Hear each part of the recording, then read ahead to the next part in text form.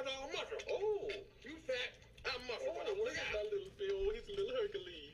Show me muscle again. Oh, Hercules, Hercules, Hercules, Hercules, Hercules. That's all I got. Alrighty, did you hear that, Adaway? I don't know if you did, but anyways, we're starting. Welcome to the Runaway Licorice Train, whatever it's called, podcast. Back, Adaway, we're a week late to the scene, but you know, we can't help you late. Well, at least I can't help you late. So, of course, Andrew Jupe, league hero, and one of the people's favorites, Chris Adaway. Welcome aboard, man, and welcome back to the airwaves. Yeah, it's good to be back. It's good to hear the muffled sounds of a clip from Nutty Professor on the other end. And it's good to have fantasy football back, man. I hope we all win like JD McKissick wants us to. Yes, JD always wants us to all win, and I feel like, Adaway, we definitely had some strong performances, some Herculean performances. If we want to start rolling into, you know, there is no outline and there is no structure to this, so we can go week one if you want to, also can go another avenue, but we had some big time stuff week one, but if we want to set the scene, Adaway, let's go chronologically. I'm just going to throw exactly what I tried to set up myself out the window, and as you can see, 90 seconds into this is going to be kind of the thesis of this season long operation. Adaway, you were there in person. The what was hopefully going to, or what Sharpless hoped was going to be more of a Seattle 6, I guess, turned into the Smyrna 6. Was it 6 out there in person? 5. We had a minority draft this year. Ah, gotcha. Okay, so set the scene. So obviously you guys had a lot going on. Let's take it from the block. We'll give everybody a recap because, like you said, most of the people were not there. So take us back. I guess highlights of the weekend leading up to the draft, and then obviously most of us know Friday. We were all in the house in some form or another, and so yeah, kind of set the scene for us. What's the mindset? What's the focus of the people? Helter skelter off season. Where do we stand out there with the Smyrna Cinco, if you will? Ooh, I like that. Man, I mean, there was a lot. There was a lot that happened. It was a good weekend. It's a shame everybody couldn't be there, but, you know, understandable. We rolled in Wednesday night, and, you know, everybody, we were drinking margaritas and playing Shrek 2 on GameCube, which, you know, I realized why I don't drink margaritas anymore. They taste artificial and disgusting. So basically you can't hang? Is that what I'm hearing? Yeah, they're too strong. But, you know, that was one of the things that Seth demanded was that for his bachelor party, I needed to bring my GameCube and Shrek 2. There have been many worse requests over the history of weddings, bachelor parties, and other things. Many worse requests made from the man of valor in the wedding. That's true. I thought you were going to say there have just been many worse things that have come out of Seth's mouth. Well, that's also true as well. Nobody listening. Single day. Yeah. To all our listeners out there, well, thank you for tuning in. Of course, the large numbers that, of course, we always draw. And we actually did pick up a sponsored segment here, Adaway. So I'm ready to plug our sponsors when the time comes. But yeah, I think all one of the listeners can say, even Seth himself, who will, of course, disgruntledly listen to this podcast in order to cast judgment. Because from the ivory tower of the commissioner's office, everything looks like dog crap and garbage. Was that our sponsor? What's it? No, I was saying to all of our listeners, and because of this, that was the longest free plug ever. No, I didn't drop the sponsor yet. I was just saying because of this large listening audience, we were able to secure a sponsor, which will be plugged later. But I'm excited to get to that sponsored segment, is what I'm saying. And so 4.5 minutes in, Adaway, we are in mid-season form. But yes, back to the Shrek 2. Because that's something, it's a staple. Obviously, have my own personal stake in. I hear, correct me if I'm wrong, Adaway, you are part of a national, potentially world record involving Shrek 2. Take us a little into that. Oh yes, yeah. A little self plug there too. Shout I out. believe you were a part of that. Yeah. Yeah, the team MVP, big trust over here. Big trust. Carrying the load. Yeah, no, we looked up after several times playing a drinking game with that game, and it just getting worse and worse. Keep going, turning a 5-hour game into a 15-hour game. Better and better, Adaway. I see the glass half full, but continue. No, I agree. It was very fun. I mean, when Zach's the fairy, that's what's gonna happen. The fairy can't fall. So yeah, Carson looked it up, and there were speedrun records for people doing it individually, but there were no speedrun records for 4 people playing the game at the same time. And the reason for that is because it's hella annoying to try, because some people can go in one direction of the screen and pull the others in one direction, and when they're trying to go the right way. So we technically have the world record for 4 at the same time. Although honestly, probably not. We're just the only ones to mention it. I'm sure that there's a group of 7-year-olds 15 years ago that played that game all together in half the time that we beat it. But we recorded it and we put it on Twitch, and that's what really matters. So we have the record. Who is that? Me, you, Carson, and J-Bum. Yes.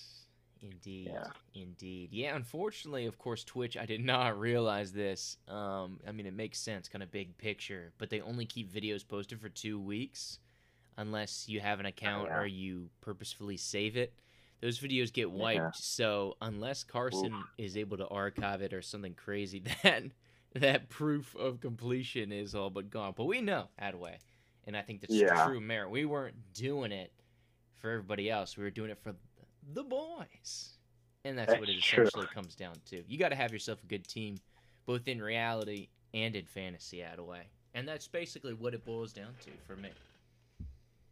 Yeah, for sure. I mean, I remember realizing that Twitch deleted it and we didn't know why. That's why you got to put that kind of stuff on OnlyFans, man. Yeah, and that's what...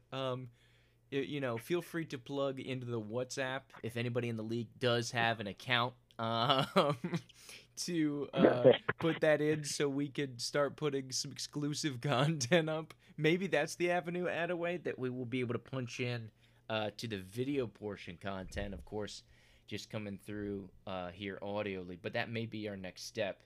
So we want to keep those doors open. Yeah. I really like the idea of an OnlyFans where everything that's on there is just Shrek speedrun content or just, nonsense like that. I wonder if people actually do that. I don't know anything that's actually on there. I think it's just girls trying to get guys to pay money. I think so. From what it sounds like, it's that kind of chat room, but then I think it's also like a private session or basically I would say a lap dance. That's not what I'm going for, but like a virtual. Yeah, but I think it legitimately is like a private pornography session is what I think it is. Based on how it's described, but who knows, man? But I think, of course, it's about exclusivity. And, I mean, the league has some great exclusive content, and that is not necessarily PG, PG-13, or even R, but I think there's some great exclusive league content there for sure. So, I mean, we'll see. I'm a little confused as to where that went. What are we seeing? We're seeing if we're gonna create a pornographic No. channel just for the league. Well, I'm not trying to establish that. I don't know what your motive It's exactly. a very ominous we'll see. We'll get the lawyers involved. Yeah, I'll have your people call my people. No, I was kind of going for a feeling of, because you were saying we need an avenue to get the video involved.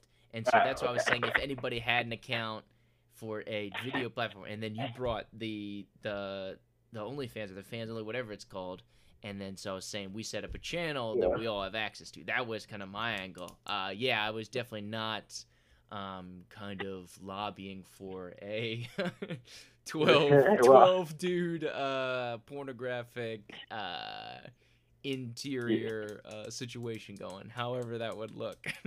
that is not my goal here. If it's just us, I'm okay with it. I'm sure we could merge it with an account that somebody already has, like Clayton's Candy Review account or something like that. I'm sure he's got some deviant nonsense like that already out there. Or yeah, I'm convinced that Sharpless does have some kind of log going. He just won't make it public. And so I'm definitely convinced that exists. Which you should, because I keep trying to hype him up, and I continue to ask for league support in supporting Sharpless with his dreams. But I think that would be thoroughly enjoyable. And I think he wants to get to the pros that way. But you got to have baby steps. First, man, you gotta take some lumps. You gotta build it, and you gotta start somewhere. Yeah, I really like the idea of his Mr. Feast blog. Because I mean, that's one thing he always goes off about, and that's one thing you have to channel your passions. You have to be real, and I think Sharpless can very simply go after that. But I mean, hey. So I fully support you, Chris Sharpless. I know you're listening, whatever time it may be in Seattle or Denver. Who cares what time it is in Seattle? They are in Denver now in the gross Sharpless manner, of course. For those of you who don't know, Attaway, one thing that we said we wanted to talk about, we're trying to expand, open the books, if you will, of course, on all league activity. So we know there's a lot of things going on and a lot of things that fly under the radar, and you know that a small segment of the group may clearly understand, but that is one thing. If you guys are not clear, Sharpless and Gross are actively sharing one giant house. So both of their families are completely in the house somewhere in the greater Denver area. Is that's a short-term thing? I thought they were going to be right next to each other. I wasn't aware of the giant house. Yeah, that's just a pipe dream. That's kind of a sidebar I have. That's not actually reality. Yeah, they're in separate houses. Okay. They're getting houses built next to each other, but currently they do not live next to each other. Yeah, it's still in the process. Okay. It's just a kind of a reality I'm trying to perpetrate. Perpetrate? Is that the right word? Perpetuate. Yeah. Yeah, sure. Yeah. Perpetuate. Yeah. That's a reality I'm trying to get rolling. You know, I've kind of already convinced myself. So if I feel like I continue to say it, especially for the fringes of the league, as far as the ones that pop in the group chat, like when Cody comes in, Cody participates about once every 6 weeks in the group chat.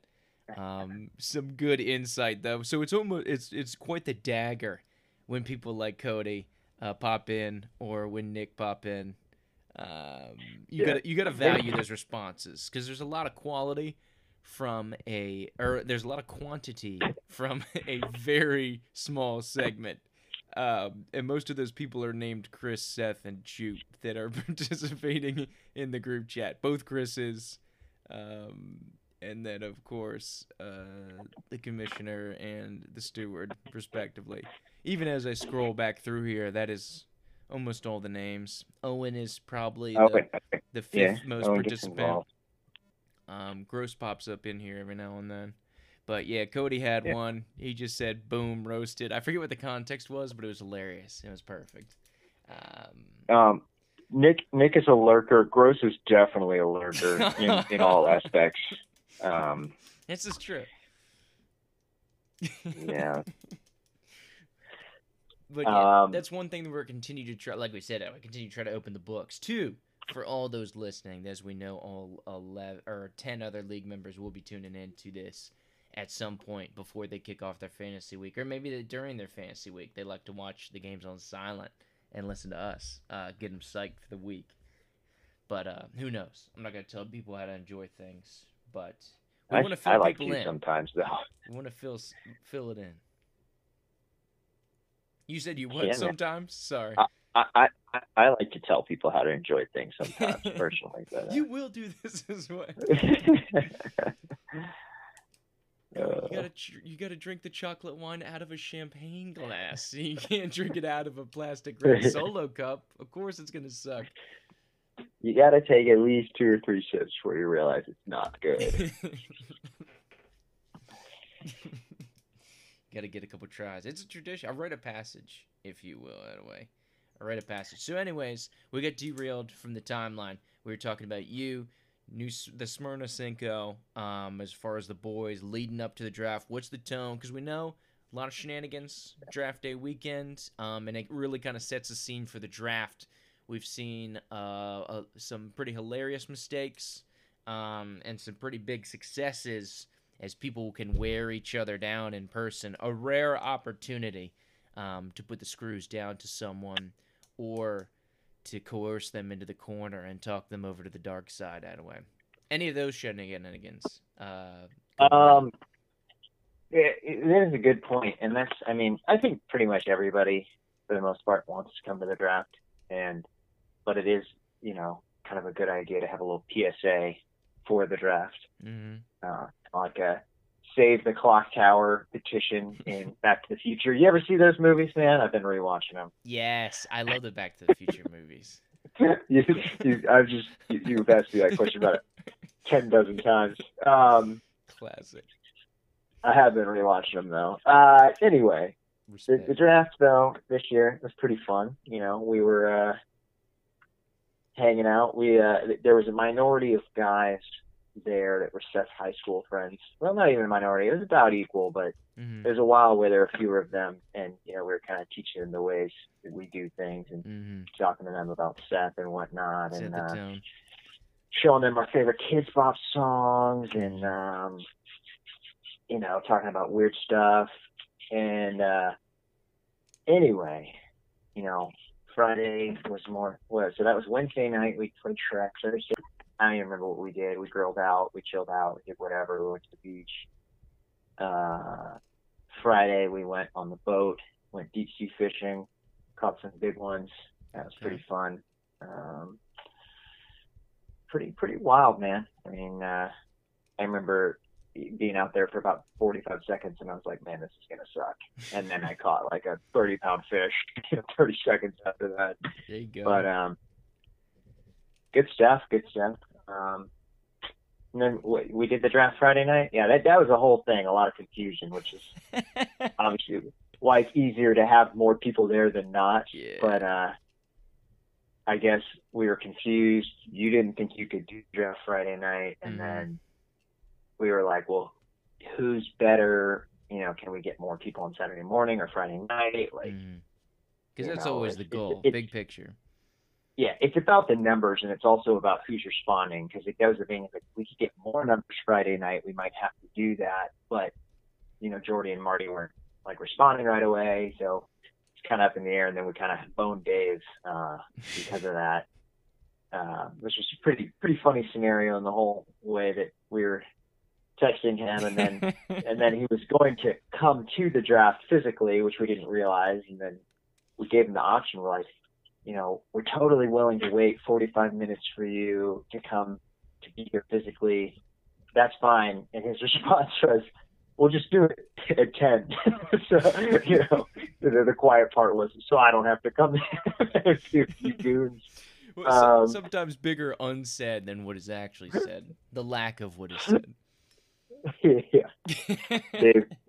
Dave dodges the draft. You gotta get draft dodger for sure. Oh my gosh! Breaking news. Attaway, I almost forgot. One of the things going into this podcast is it's almost 11, and I have not picked up a defense. So I'm going to pick up a defense live. It is now 10:58, so I'm on the clock. I'm going to make a total rash decision here. I think Cowboys would not be a good option against Atlanta. I don't like the Seahawks in New England with that whole Cam situation.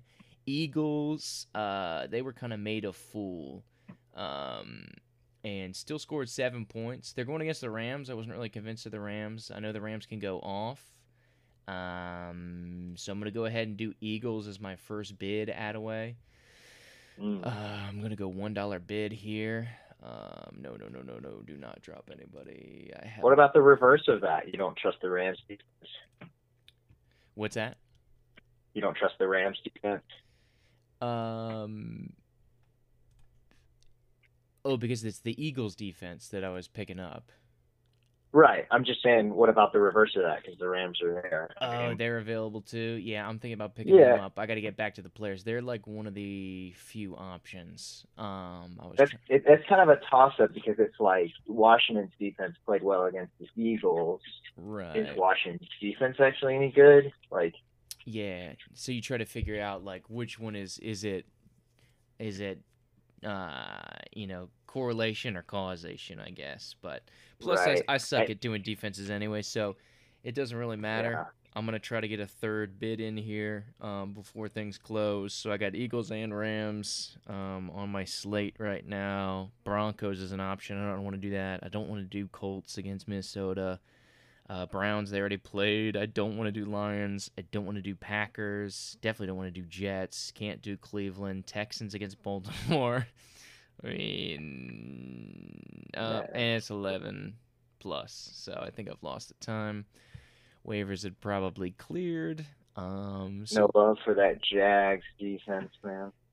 Where are they down? Oh, they're the second to last one. I didn't even get that low on the list. Is such a rash decision being made here. Okay, so let's check it out. Keeping the Jag right in the pocket tonight, dude. I think I do lead the league in Jaguars players rostered though. So no love held back. I got my first bid.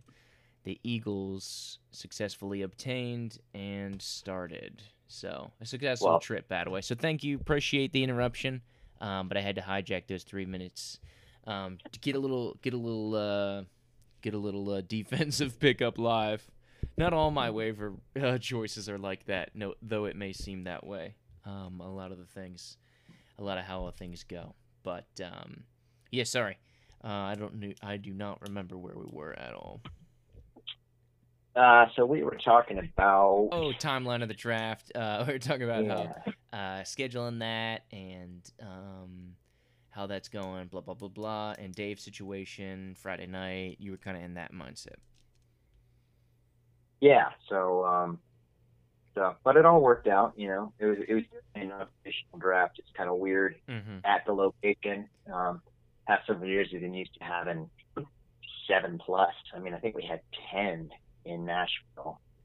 Yeah, Nashville was a good one. Nashville was a really good one. And I think we had 9 in Seattle. So, 10 to 9 to 5 is a little different. Plus the fact that our internet was so-so at best. Yeah. And we had like 3 or 4 dudes, like 15 feet away watching TV super loud. And we only had 1 mic. So we couldn't really interact the way that we usually would with everybody else or with each other, so it's just kind of more subdued. Not a typical year, but all good.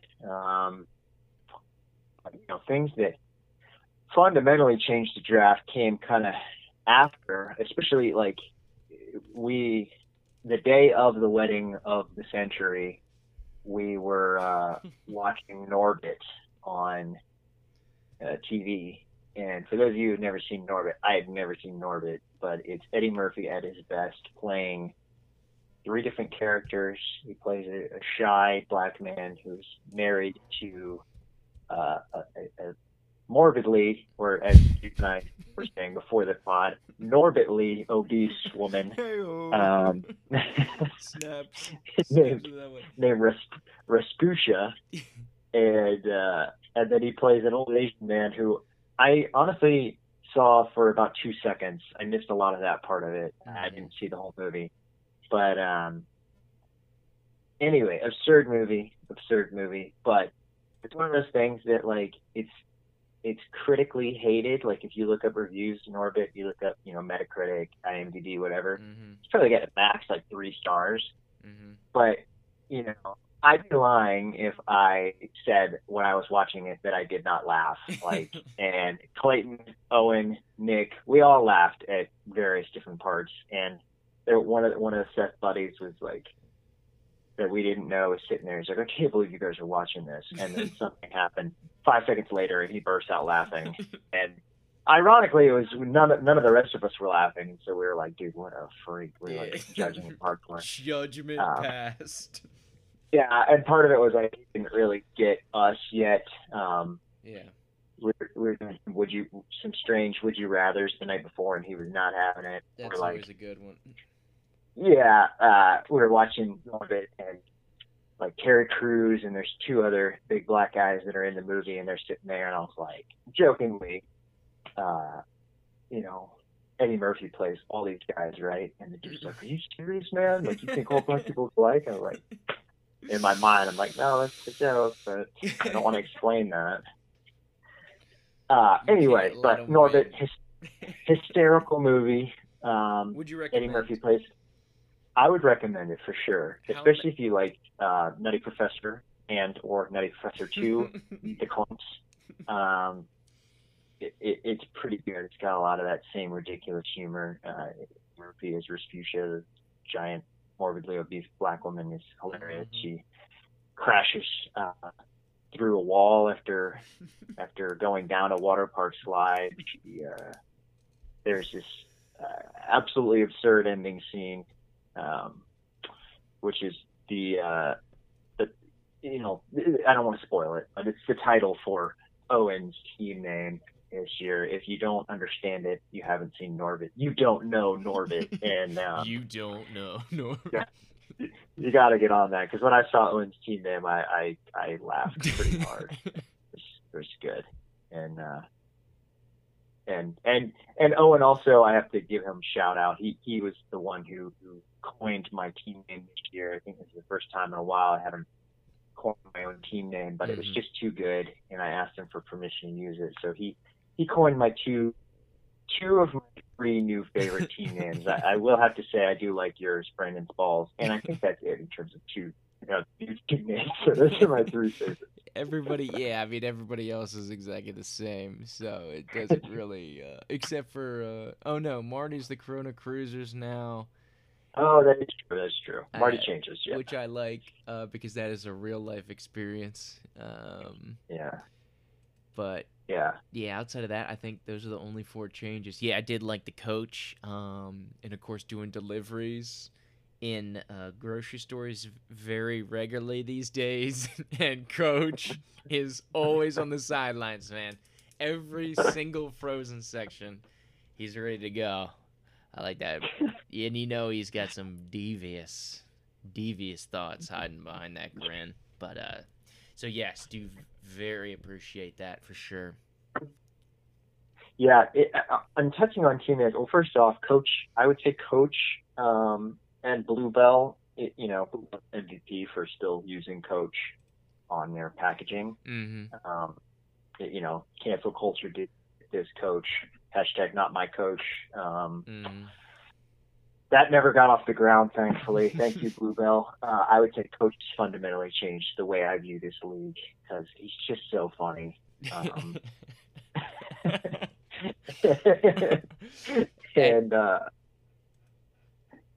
And on team names, Gross has got to pick it up, man. I mean, he doesn't even live in Seattle anymore. Yes, and true. He doesn't have a team image anymore. So it's just, he's slipping the ball. He's dropping the ball all over the place, man. Yeah, because he used to have that. It was either a screenshot or a GIF. I still don't know how to say it. Of Tom Hanks, but right. the villainous ESPN hosting site, for many reasons, has not allowed his crossover, and I don't think he would know if you asked him. So if Gross happens to make it to the 28-minute, 43-second mark, he will be informed that he does not indeed have a team image. Never been a fan. Of course, we know where we stand. If we want to kind of talk about it, Attaway, while we get into it, let's set the scene as far as the table. Obviously, 2 coaches, 1 bar. Dynamite. Love the image. So we'll go down to the other side. Keep on rolling down our division. Waffle House Heroes. It's classic Nick. Fits the build there. Jordy with a dated. Softest balls in the league, Tom Brady reference. Seth with a classic that's probably the name that's been around the longest that I appreciate the most. Just kind of the allure and the that it carries, and also the day he created that team profile picture is kind of shrouded in a very hilarious historical piece, which I can appreciate, that we can get into now or later. Legendary freak out. Yeah. Yeah, so that is to be revisited. So we can put a bookmark maybe for later tonight, Adaway, or some other time down the season if we decide to host Seth and have him come aboard with us. Maybe a topic of discussion. Going down further, Pike Place Rubbin' Tugs for Cody. Just of course, last year, but an absolute gem that I still laugh about and chuckle about. Cody and I were loosely talking trades the other day, and I clicked on his team name, and I still laugh about it over a year after the fact. Yeah, I think maybe he's settling into that as a long-term play. Maybe he's just forgotten. He seems to be somebody who tends to switch it up year to year. But if you feel like he's found a gem, then good for him. I mean, I will allow it. Permission granted. Very good. So we'll continue to roll down here on the setup. Of course, Brandon's balls. Mine, Adaway. I think you can kind of set the scene up a little better than I can. But before we escape it here, talking about Cody's name, Park Place Rubbin' Tugs, I've got some audio I'd like to plug in for that. Oh. So stand by. Little delay here.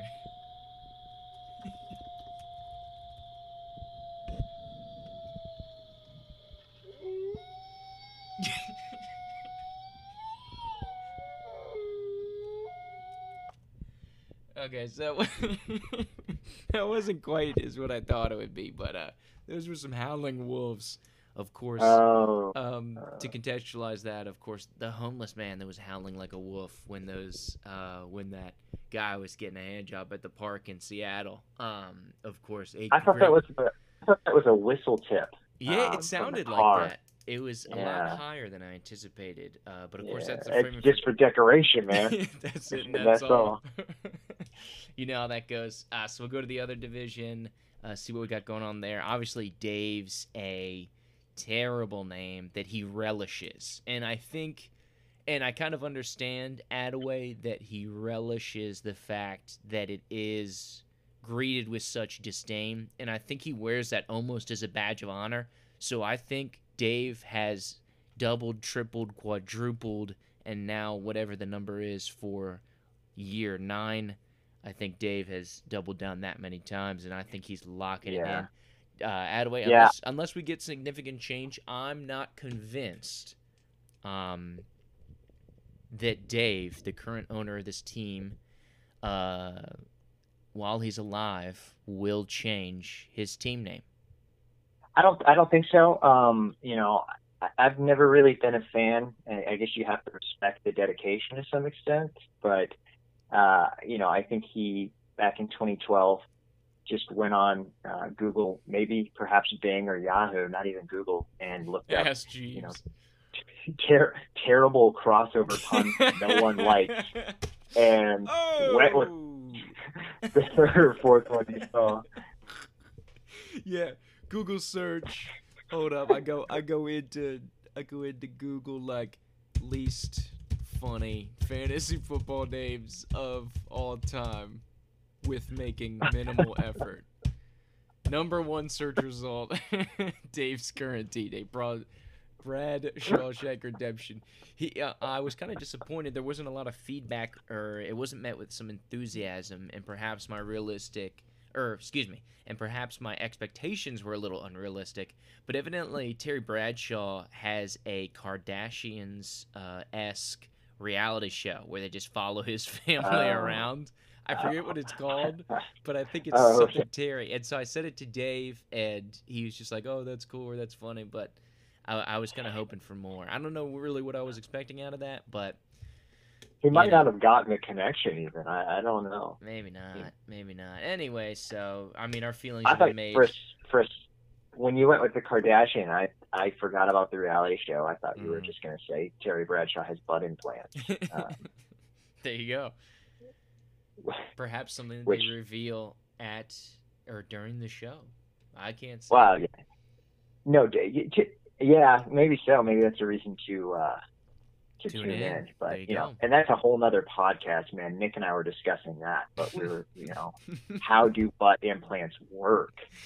And we didn't really get very far. Neither one of us looked it up. So, but we'll have to do our research and get back to the league on that one, because I know that everybody's curious. For sure. And yeah, Seth has queued this up to this new site he said that he uses for podcasts called Anchor. And so I'm going to be trying this out, and we're going to be utilizing that. Evidently it's like a no rules situation Attaway, which I can appreciate. Oh, that's Anchor, no rules. That's good, because I barely know her. Got him. Team name. Audible Dev. Team name. So yeah, but so we're gonna be more long-winded than ever, and so that to say, if there are some auxiliary or some spin-off podcasts, we do have a location that we would be able to house those if desired, to of course get the large listening audience involved in those new startup podcasts that we already have with the Runaway Licorice Train podcast. We're looking for a lot of listeners. We are not limiting this to only fans. Anybody, even people that hate us, listen to this. We're trying to get those numbers up. Attaway, and I know that we love our haters, man. So haters are motivators. There you go. You love your haters just like OBJ, man. Like even people trying to dump on him, he turns into a positive. There you go. Take him to Browntown. Yeah, one of the latest developments in the WhatsApp chat. Yeah, I like the as we go off on a side Attaway, just talking about the WhatsApp, I really appreciate the input. I think being in a more accessible medium than the Facebook group. Of course, there's still open Facebook group, but I feel like we get a lot more participation and more timely responses in the WhatsApp. So I'm really enjoying that the majority of the league at least looks at it. Yeah. We haven't posted on the Facebook group in a while. I still enjoy the Facebook group, but the WhatsApp is nice to have that, an immediate feedback. Although sometimes it does get to be a bit much for noties, man. But of course you can't turn those off. If I ever do, it's like I forget, and then I'm, all of a sudden a month or two behind on everything. That's what I'm saying. That's why you can't do it. Can't do it. Can't win with them. So it goes. So is that, or do we still have names that we are going over? We got 5 more. Okay, like we said, we talked about Corona Cruisers, like it. Obviously, Marty with the personal tie-in. For those not aware, Marty was in a situation where he was stranded out in the Pacific on his boat, but there was some kind of outbreak, and long story short, he had like a real legitimate quarantine that he could not leave his hotel room, and it sounded like an absolute brutal scenario.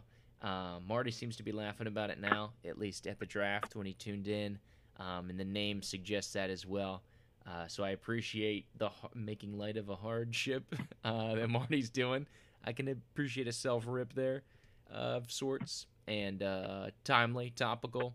And when we look back at this 20 years from now, it'll be a great addition, and I think a good nugget, a reminder of the year that is 2020 Attaway. So I think it'll be a good place marker that we can look back as we try to determine a 9th champion.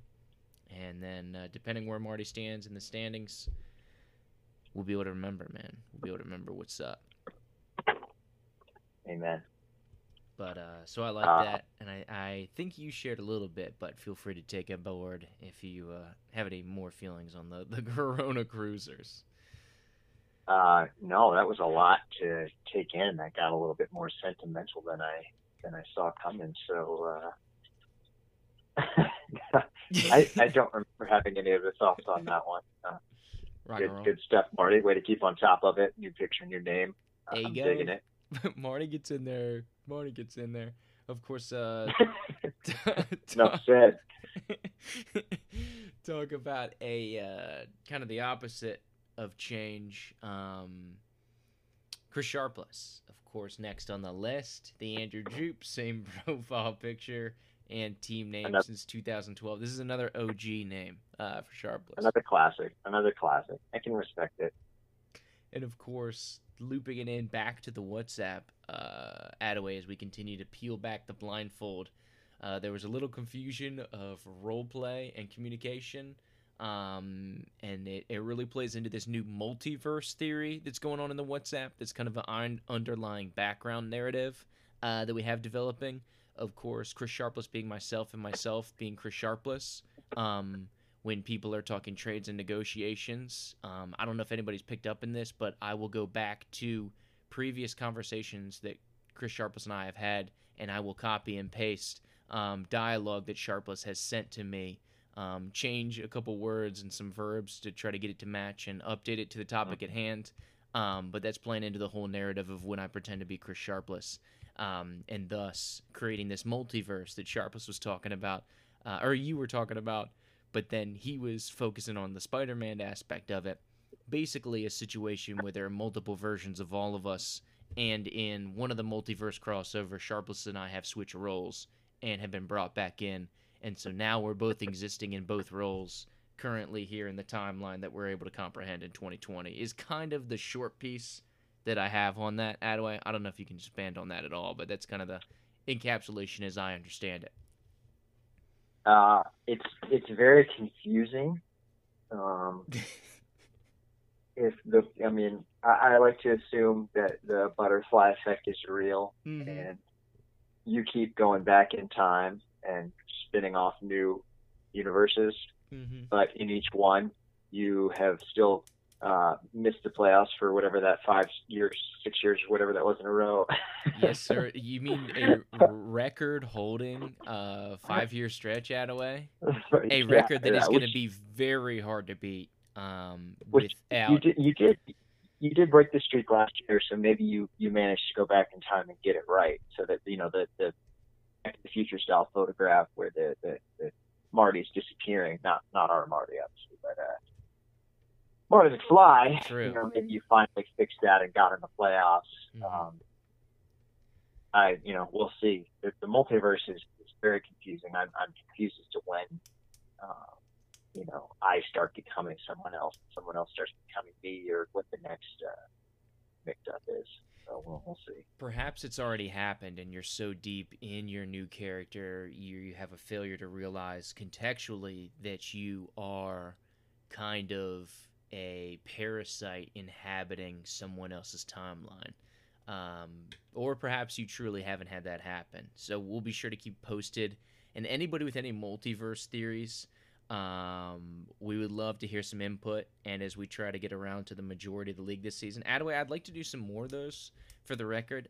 Rope people in. I don't want to have them in for the whole podcast. Or maybe we will. Who knows? But I remember we started to do that a little bit and kind of rope some people in. I'd like to get some league input, and this is one of the kind of the things that we're going to check up on people, because everybody's got their personalized issues, but this is what I want to hear from the majority of the league if we can set it up. Let's schedule a week for you to do it, if it works with Attaway and I, and we can get it going. But multiverse theory is definitely something I want to discuss with everybody. Oh, yeah. And just last on that, I really like Freaky Friday scenarios, and I would mind building into that one, maybe tossing some around at some point, maybe having a whole Freaky Friday episode where we imagine if we swapped bodies for a day with each different member of the league. Wow. What's the best way we could ruin their life in a way that doesn't actually ruin their life? Just doing weird stuff that kind of harms their reputation in a funny way or something like that. Just a little brain teaser. Yeah, I think that's doable, Attaway. Halloween is on a Saturday this year. We could do a little Halloween recording, maybe a little Freaky Friday special. And then maybe we could get a couple guests. We could blow it up to a big version of things. But I'm liking where this is headed. We definitely can get Clayton. After Halloween, he's gonna be out of commission for a couple days for a little candy coma. But yeah, we'll work around that. Yeah, of course. And we can always pre-record it, Attaway, and throw it in here. We can just cut and paste.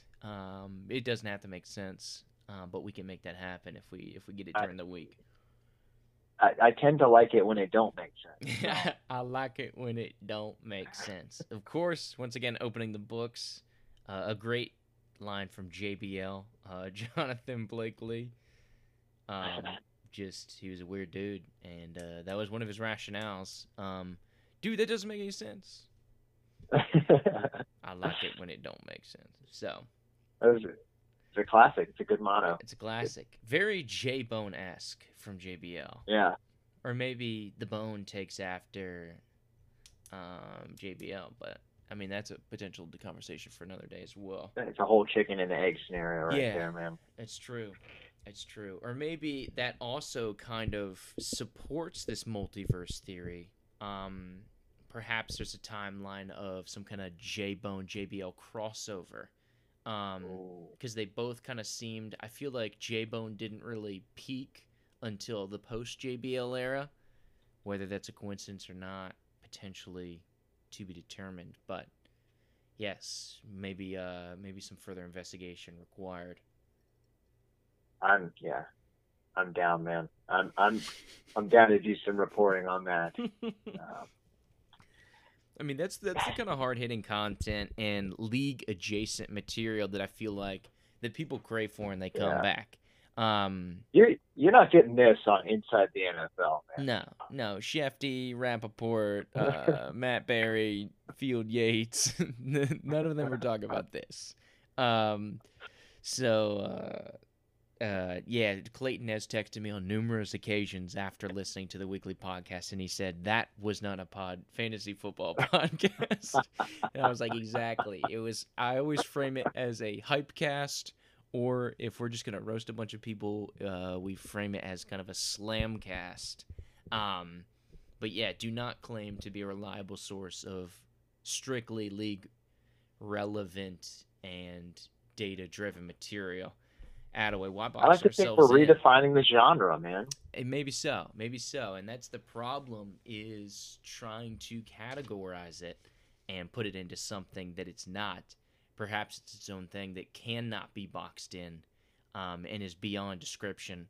Hence the addition to the title, Attaway, for those that acutely are tuning in. I like the addition. Didn't really run it by you, not necessarily a sanctioned name at this point, but the Runaway Licorice Shop Train, whatever it's called, podcast. Flying off the rails.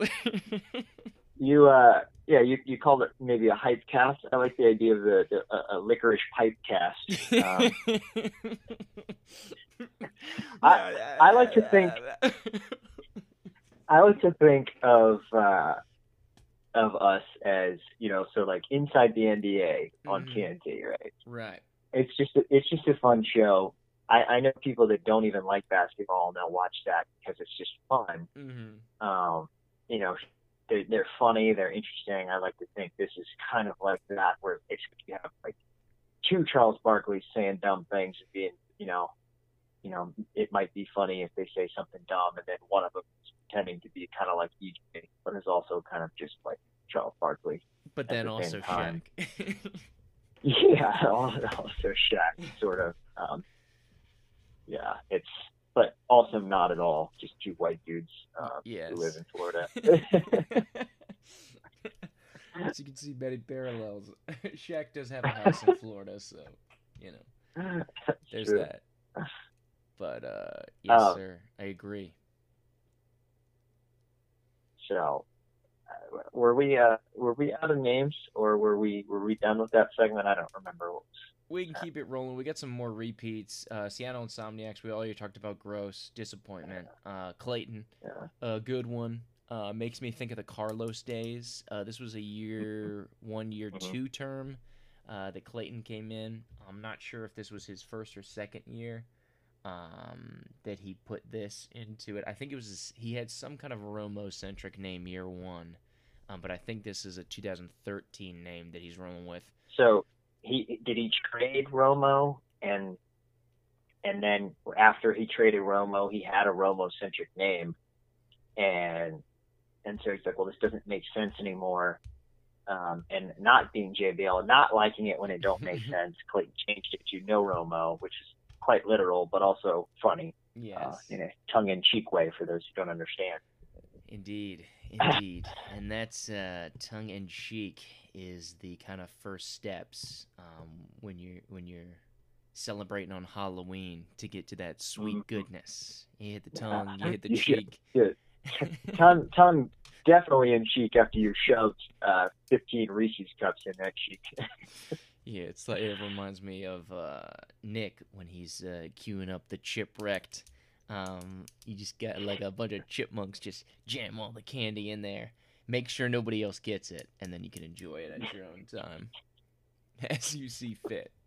So yeah, like Clayton's, dated, little old, would like some fresh stuff, but appreciate the insight in there. And then of course talked about Owens, in the Adways top 3 right now, right in the row. Yeah. Oh yeah. If you and that's another thing. I feel like sometimes in the WhatsApp we'll say something strange that I think there's probably 3 or 4 people who don't know what's going on. Mm-hmm. A lot of the things this year, you gotta watch Norbit to understand what's going on, man. And just in general in life, I think it'll open up a lot for you. But on that WhatsApp, and maybe for your fantasy football team success, you gotta watch Norbit. True. I think I can attribute that to my week 1 loss that way. Oh, you haven't seen it yet? Not recently in its entirety, no. It has been removed off Netflix, I can tell you that. Oof. I'm gonna write an email to Netflix about how they need to have more black films on their programming and put Norbit back on there. More black. That's a people pleaser, man. I think that'll guilt him into getting it on there. There you go. Try that white guilt. Fingers crossed. It gets good reviews. I'm looking at, you have to purchase it, of course, or rent it on Amazon. 4.5 stars on Prime Video, though. Out of 5? 4.5 out of 5, baby. 4,977 reviews. Wow. 83%, a perfect 5 stars.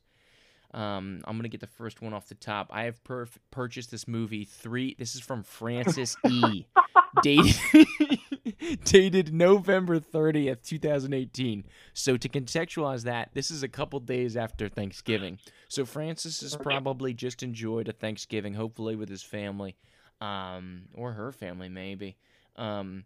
I've purchased this movie 3 different times. Once on DVD, once on Blu-ray, and most recently here on Amazon Prime. It is hilarious. Anyone that appreciates the amount of effort Eddie Murphy puts into his characters will like this work. The latest purchase stemmed from a recollection during a conversation that cracked me up. It took me 2 days to remember it was from this film, but as soon as I did, the purchase was a no-brainer. 2 people found this comment helpful, Attaway. A dynamic review from Francis C. Almost 2 years ago. I found that comment helpful in a variety of ways. Yeah. Most of which have nothing to do with the enjoyment of the movie. Mm-hmm. That was helpful, man. That's like therapy. You got to give it up to somebody for, pretty much any movie, but especially something like Norbit, purchasing it 3 times. In a variety of media. That shows the love, man. Here we go. Yeah, I like this one, Attaway. Sorry to cut you off, but I had to read this one. T. Carter, July 16, 2019, just 2 months, 3 days, 1 year ago. 5 stars. One of my favorite movies. I will never pass up the chance to watch Norbit. I watched this movie like I never seen it before, and it's still as funny as the first time. 4 people found that helpful. Dang, that's twice as many. Yeah. I find that helpful. I'd say I find that helpful. Mm-hmm. I need to get on those Amazon reviews because when I look it up, I see 4.1 out of 10 on IMDb, 9% on Rotten Tomatoes, 27 out of 100 on the Metacritic. I mean, people are just hating. Yeah. For the most part, I've lost respect for those critiquing sites. But here, when you open it up to the people enjoy some Norbit. Anyway, I think we're getting a clearer picture here than through the foggy lens of some backdoor deals like Rotten Tomatoes and some foggy lenses that they see the cinematic world through. Anyway, but open source here, people reviews that I trust here on Prime, the worldwide leader. Yeah. Good stuff. Yeah, I'm a fan. I mean, especially, I went to the source, man. The Amazon Prime reviews, 4.7 out of 5. You're right. Mm-hmm. And one of them, Hilarious, said, "Why is there no language options?" And he or she, I don't know what Hilarious is, gave it 4 stars because there's no language options. Damn. And that's kind of not cool. That has nothing to do with the movie itself. Mm-hmm. True. Anyway, I did not find that helpful. True.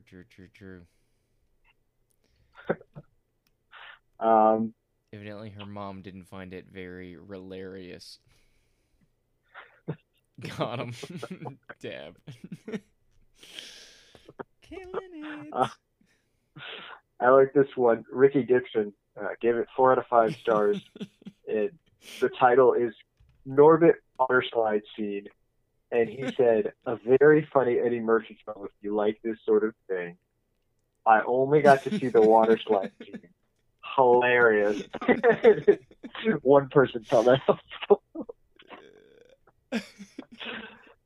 Sometimes that's all you need. There you go.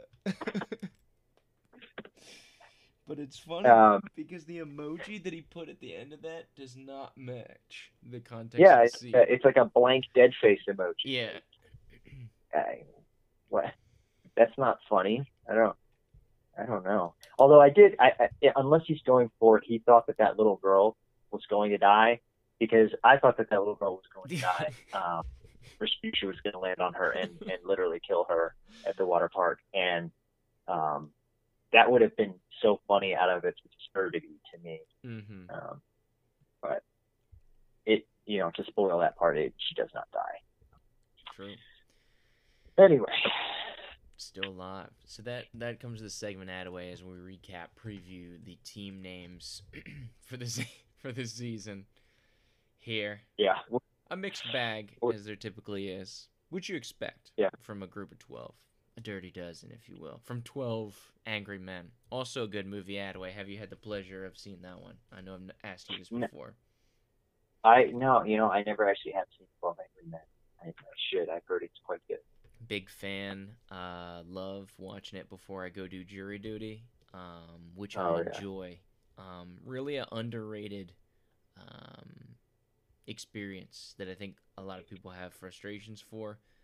But I think if you just kind of let the reins go and enjoy the process, jury duty is very entertaining.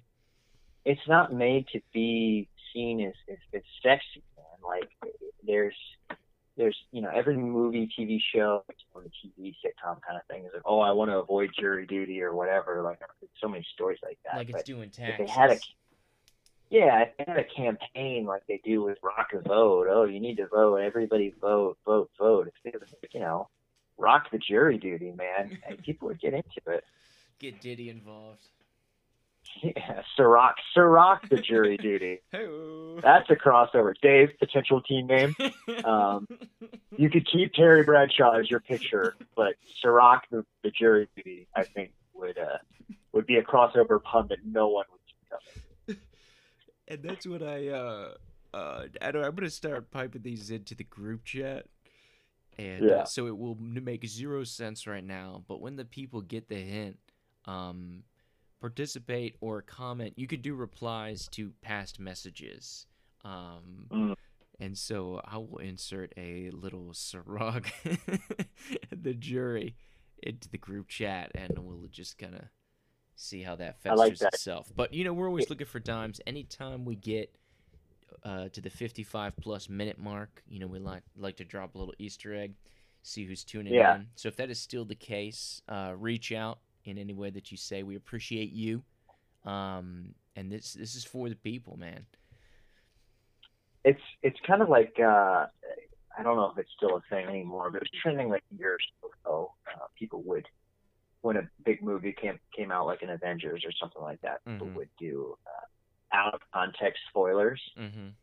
So like it would technically be something that happened in the movie that you wouldn't see coming, but it would make absolutely no sense if you hadn't seen the movie, and it wouldn't really spoil anything. I can't think of a good example, but this would be kind of an example of that. If you send out Sir Rock the Jury, Sir Rock jury duty, whatever, no one's going to know what that means.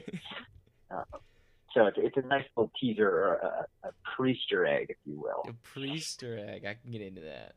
I like that. This, of course, will be full of them throughout. In case people are curious. But yes, I appreciate that. So I've been over the names, kind of formulated some WhatsApp material, kind of trying to set the tone, set the picture for people going forward into the season. We, of course, love the participation, whatever it may be. I think we've seen some great fruit, even just these past 2 weeks, from the league group chat.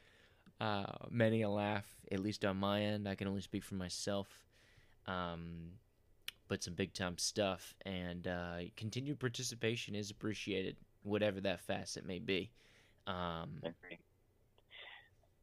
Don't be afraid to pull the trigger. I would say, I don't know if you had any structure for this. No. One other thing about the draft I wanted to touch on, and then maybe we can talk about week 1 heading into week 2, whatever. Yeah. At least it would be fun to do like a little team rank or something like that. I like it. Or we can do, if we don't want to do full rankings, like if you have a top 3 or a bottom 3, we can do that. But I know in the years past, if you want to kind of try to keep it, we could always do something that's kind of just like a fly by the seat of your pants, playoffs, no playoffs, or top 4, maybe do like the layers, top 4, middle 4, bottom 4.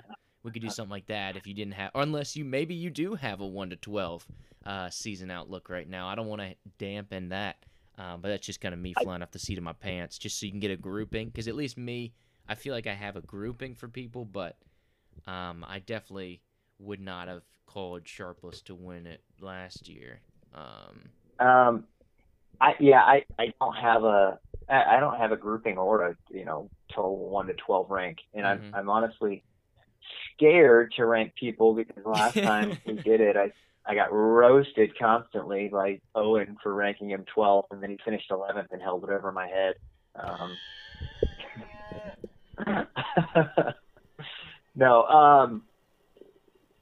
We can do whatever. I like to fly by my pants. Yeah, true. I had to get it in there. Crowd favorite, Beef Alert, of course, Owen and Attaway over, because Attaway put Owen on Slam, deservedly so. Attaway, as being someone who frequents the basement of the league quite often, of course, duly noted, bottom 4 team, 5 out of the previous 8 seasons. Yeah, you called it. I mean, Owen got pissed. He must have had coffee that morning. He was getting pretty bitter. But you stated the history is on your side, Attaway. As Gross sent me a text earlier a couple weeks ago when we were talking about rule changes. He said, history is written by the victors, Attaway, and the pen was in your hand last season. No, I stopped last year, but I think that was 2 years ago, and Owen might have made the playoffs. But just to clarify on the rankings, at least for me, this is more so how I view things right now, not necessarily who's going to make the playoffs, because people's teams could totally change 5 weeks from now. Yes, but it's true. I don't even remember. I think that was 2018, because we really only did one podcast last year. Yeah, we were living together. I remember that. Yeah, so wow, that was 2 years ago. Okay, yeah, that was at the candy shop. We were in your bedroom.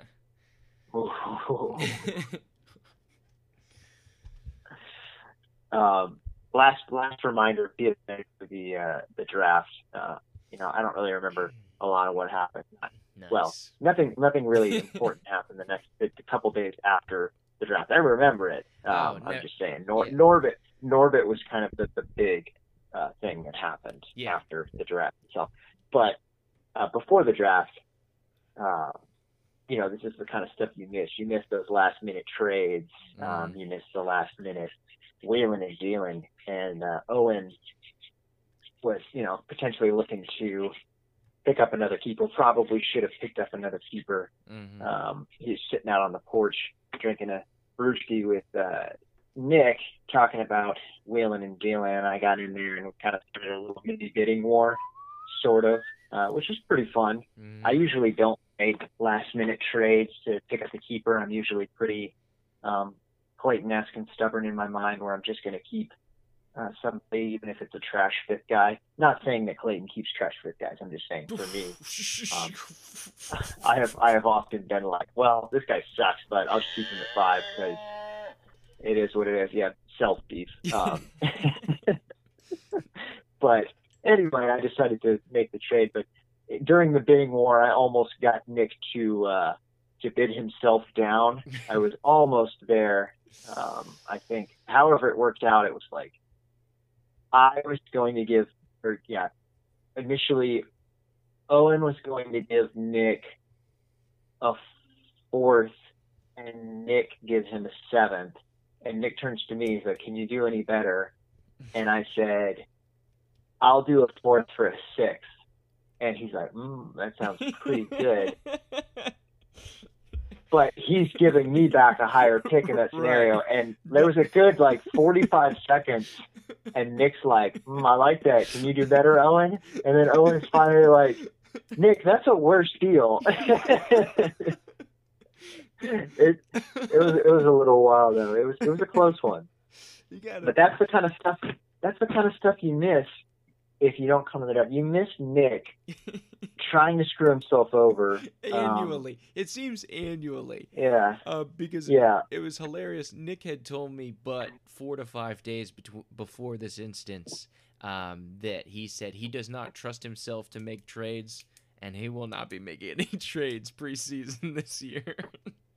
I mean, my favorite, and this is a classic moment, is, flashback. I will say, I'll preface this: people shouldn't be afraid to make trades. I think trades are good, but yes, there is, and then let's confront that. Attaway is because I feel one of the things that get the hype in this league, you think Dave year 1 just ravaging Marty, and of course a large factor in that trade rape, as Marty setting a league worst 1-15 mark, a record, quite frankly, I think will be very difficult to beat. I firmly believe that is one of the more untouchable records in league history. Just want to make that aside. But yeah, anyway, I totally agree. There is a negative stigma with trades, and I think a lot of people think that they're trying to get work just because somebody reaches out.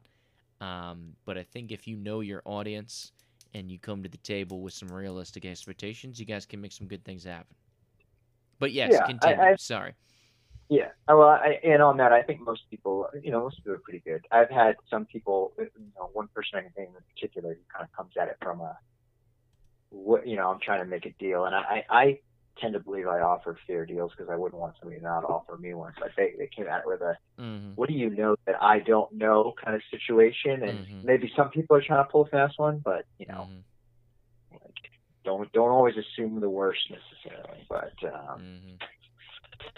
anyway, so Nick, what was this, 2018 Nashville draft? We had, 10 people there. Good draft. And Nick, so Seth was trying to trade with Nick. Seth was trying to trade him, I believe, Juju. And Nick just wasn't having it. He wasn't having it. At all. And he had been ignoring his text before the draft and then didn't want to talk about it during, the lead up to the draft. And then Nick, so this is how it went down, I guess. Owen, Sharpless, and I went to Papa John's to pick up pizza and free plates. Because pizza. You got to have pizza during the draft. Oh, yeah. And the free plates is the best part of the whole thing. But we come back, and Nick had made a trade. Yeah, apparently while a third of the room had left, he's like, all right, I'm looking to make a trade. Who wants to trade? And then he just took the first deal that was offered to him, which was not good. But it was hilarious because it was just a classic strategic move, and it was like a total middle finger to Seth, which was funny. If not strategically smart, it was hilarious. Yes, hilarious nonetheless. But yeah, I mean, you got to be afraid to make mistakes. Or you can't be afraid to make mistakes. Sorry. You gotta be afraid. You gotta be terrified to make mistakes. Yeah, you gotta live in fear. Completely counteracting the case that I've been trying to support for the last 5-10 minutes. But yeah, I've made a number of terrible trades, and one of the many reasons why I have some of the most undesirable records in league history, but. Part of the thrill is in the deal, man. Part of the fun. At least me, I love doing little negotiations or just checking things out, and pretty sure. Correct me if I'm wrong. I believe I'm the only member of the league to have completed a trade with the 11 other people in the league. Mm-hmm. So if somebody else has done that, let me know. I would be very curious, and I apologize. We'll look into it. I think there's probably a couple people I've never traded with. But to your point, Attaway, don't be afraid to trade. Everybody's different. I trade and we negotiate differently than I would with, who am I trying to think of? Cody. You and Cody, I'd go at trades differently. You and Seth, go at trades differently. You just got to know their audience. Kind of find a realization, what do they value, and after an 8-year sample size, you should have a pretty good idea, if you're paying attention, what people like, what people do, how they do things, blah blah blah blah blah. But I mean, a lot of it is personal navigation of that relationship, and then it's like you went on Shark Tank, and you'd want to know how you should pitch to. Mr. Wonderful versus Mark Cuban and whatnot. Anyway. And it's usually not. It's not a high percentage of success when you put in the group text, "Hey, I'm looking to trade. Who wants it?" That's usually not a fruitful situation. Step 1: hit up the entire group chat with a vague message. Step 2: text Gross and see if he just wants to give you whatever. Reel him in. Let him know that at least 10 other people got this message. I think for me, that's just, I don't know what you said. Gross was saying the Victor writes the whatever, the Norbert review. History. The Norbert review on Amazon. Yeah, history is written by the Victor, Yeah, and fortune favors the bold, whatever you want to say. I think, like for me, I feel better when I'm making more deals and moving things around, and I think there's no real scientific backing to that. I haven't done a study that my team actually does perform better when I make X amount of trades, but I just feel like at the very least it keeps me more involved and interested. Like, not that you're just gonna trade your star players for bench pieces, and it'll make you better, but you're doing more research, you're interested, and you're checking the matchups and trying. I think it breeds success. But... True. Or just being realistic of what's going on. Like, if you see that Dave has a player with a high ankle sprain that's a star wide receiver, Dave, a team that is stacked at running back, is not going to want a running back from your trade. He's probably going to want a wide receiver.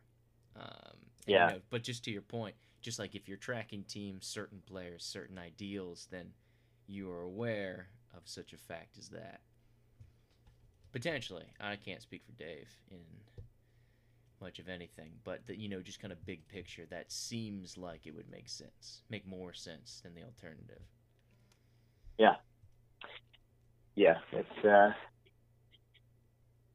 That's true. I mean, sometimes you just go about it and there's a fair offer, but want to do it, you just don't want to take it. And it is what it is. Sometimes it doesn't always work out. But anyway, enough on trades, unless you have something really juicy. Yeah, not really. But just being open to a conversation is really just what it's at. I mean, obviously nobody's saying you should make a trade, because there are a lot of bad trade offers there. And some people are wanting a negotiation. So just kind of seeing where you're at or whatever. But I mean, you got to do your thing. And if you don't want to do it, that's your prerogative.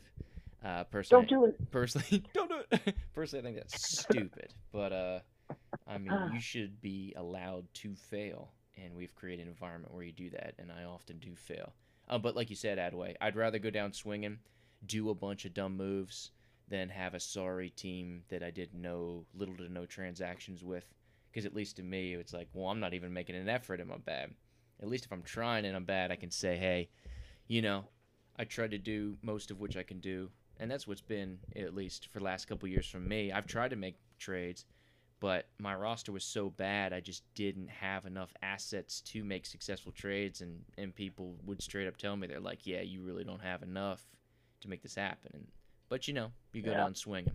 So you do stupid stuff and you throw in draft picks and money. And there you go. You got to try to make it happen. Some teams can mash homers. Some teams got to bunt over the man to second. You gotta play with what you got. Yes, sir. Wrong sport, but still applicable. Point received. They're called runs in baseball. 1 point to 0. 1-0 point. Match. San Diego Padres. Los Angeles Padres. Chargers. Chadres. The San Diego Padres of Los Angeles. Interesting note. It would be funny if they were called the Fathers. I just think that would be funny. I would get a Father's hat. Yeah. That would just be entertaining. Or the San Diego Dads. That'd be a good minor league team. Like if they have, if they have a minor league team in like Buena Vista or Albuquerque, the Albuquerque Dads. Oh yeah, like I wonder if if people right across the border or just Hispanic, Latinx people in general like view it the same way. So like it seems to be in basketball where they'll have like El Heat. Mm-hmm. Or Los Spurs on the jersey. Mm-hmm. Like, you think they would sell some to Mexico that were just like the dads, like the fathers? Like, because to us, obviously, that sounds ridiculous, but it would be maybe it would be normal to them and just hilarious to us to see like the dads. I would say probably not, but you never know. Yeah. You never know in this world. I can't speak to much of the Mexican culture, to be honest. I want you to speak on behalf of the Mexican culture right now. I did have tacos today, and those were very enjoyable. Taco night at the Jew Thank house you, LeBron. tonight. It wasn't Tuesday, so you could do it. LeBron didn't have a copyright on Taco Saturday. Yeah, I'm pissed about it, though.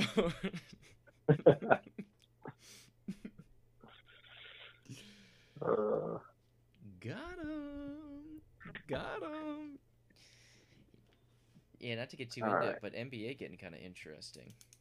Just as a side note, surprised. But I don't know if you've been following it much, Adway, but some interesting stuff.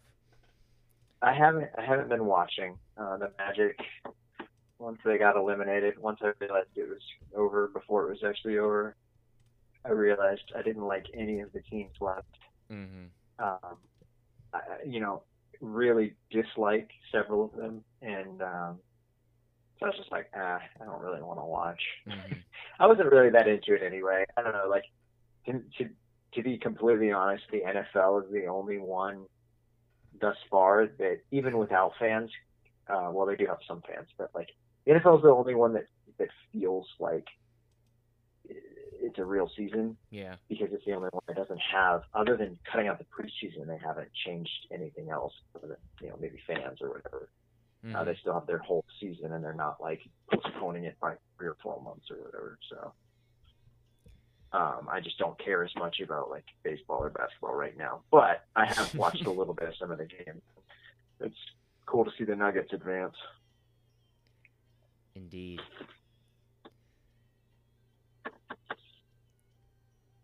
That's about all I can say. It's cool to see the Heat. You know, I'm not a Heat fan, but I mean, good for them. Good for them. Yeah, I think they missed the playoffs last year, and now they're in the final East Conference Finals. So Underdog story.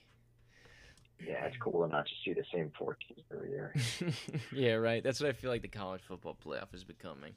As another sidebar, Yeah. like everybody's like, and then I feel like the latest bit in the media is, okay, you get 3 of the 4 teams, and then maybe you can throw in a wild card. Like, I was listening to this guy on ESPN Radio today.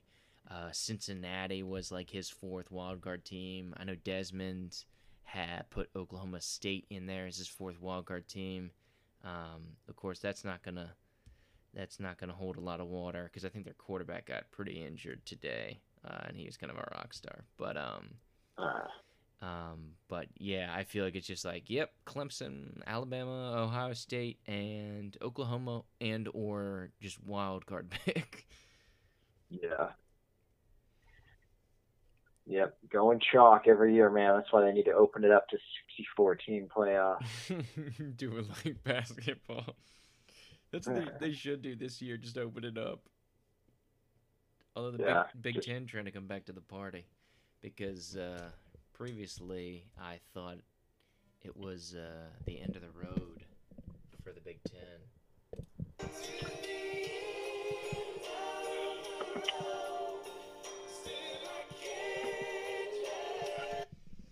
So I had that queued up for the or I couldn't get it in time for your Magic. So I had to loop it in somehow while I had it pulled up.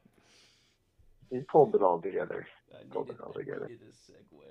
Needed a segue to get that off the ground. But yeah, man. Speaking of same teams, what did we think of the Week 1 results? Do you feel like it was indicative of the same teams having general success? If we want to transition, if we're ready for a little Week 1 recap that way. Or maybe do we want to get into some interesting draft analysis? Not in-depth, but just kind of maybe top 2 or 3 things about the draft, maybe as far as people taking different personnel or whatever. Or no. If not, that's fine. I don't care. The draft, the only thing that just I have like to good say, picks or bad picks, or just kind of overarching themes for teams, for people. Just I guess kind of more person, because you talked about the scene mostly, but as far as personnel, I just want to open the door if you had any pressing matters. The no real pressing matters. I think the consensus for a lot of people was not a lot of people were prepared. Even the people who typically prepare, yeah. I would say like you, Seth, sometimes me, when I'm not relying on a 3-year-old fantasy magazine. Yeah, talk about a great OG roast when Sharpless put you on blast for showing up at the fantasy magazine, and even though it was the correct year, Sharpless was playing up the narrative that it was a 6-year-old magazine, and that was hilarious because he was really going off about that. I just like having a physical copy. I didn't have a printer. Anyway. The draft. I had something I was going to say, and then I forgot it. I like the strategy of some people. Like I think Gross has 3 tight ends that he kept 1, but he drafted 2 more. It's bold. Let's see if it works out. He's always been a tight end guy, though. Yeah. He's had Ertz for a while. He had Gronk for a while. He had Gronk and Ertz at the same time, and he was starting both. So that's kind of a trend. Gross is a tight end guy for whatever reason, but yeah, you just not tell that by I'm looking knocking at it. it. It's just kind of an interesting thing. Yeah. In terms of the draft, things were pretty much what I expected in the first round. First overall pick. Your thoughts? Yeah. It was a clear first overall pick. I know I talked to Owen about trading for it, but he was pretty much unrelenting, and that's fine.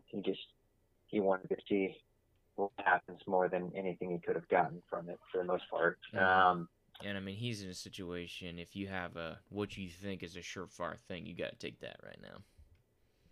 Yeah, that's fair. And other than that, it was an interesting rest of the draft. I liked what I felt were more certainty from the receivers in that where we were in the draft. Mm-hmm. So maybe I reached a little bit on one, but I felt like I got somebody's potential to be pretty good. And then, a lot of the running backs and receivers pretty much filled out the rest of the first round. Mm-hmm.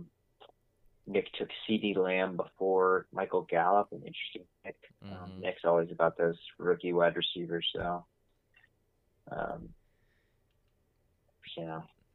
but interesting draft. People, that's really all I have to say about it. Indeed. Yeah, I like I gave Nick a shout out live, but I really did like the Minshew pick, not only as a homer, but I was anticipating them playing from behind for the vast majority of the season. Of course, only through week 1, yeah. But that seemed to pay some early dividends. Staying on the Jags, Seth did not get the notification that earlier that day that the Jags running back Raquel Armstead had been put on the COVID/disabled list hours before the draft. But that's just one of those transfer information things. Interested to see where some of the rookies went. I saw, because I'm just kind of going by roster right now. I like the Jerry Jeudy pick from Seth. Interested to see how he does. That was a good pickup, obviously. Seth, topic of conversation. Like the trade he did with you, getting DeAndre Hopkins. That's going to help the receiving core a lot, and that looks like a really good trade. After week 1, what was it, 22.7 fantasy points. Didn't even score a touchdown and got 22 fantasy points. That's a good look. Going through Cody's team. He's got his smooth young boys. Going on, I do like the Deontay Johnson pick. Watched some, Sunday Night Football? I think he was on Sunday night or Monday night. He's kind of a low-key sleeper guy, maybe some small ball. And then, of course, he had the keepers at Kyler Murray and all those other guys. Cody ended up getting Gallup, 6.2 fantasy points. I thought it was pretty solid for Cody. Of course, he's got a bunch of young guys, a lot of high upside guys, but not a lot of proven guys right now. So I think it's going to be one of those off years for Cody, but he'll be interesting to watch. I like the Allen Robinson pickup you had.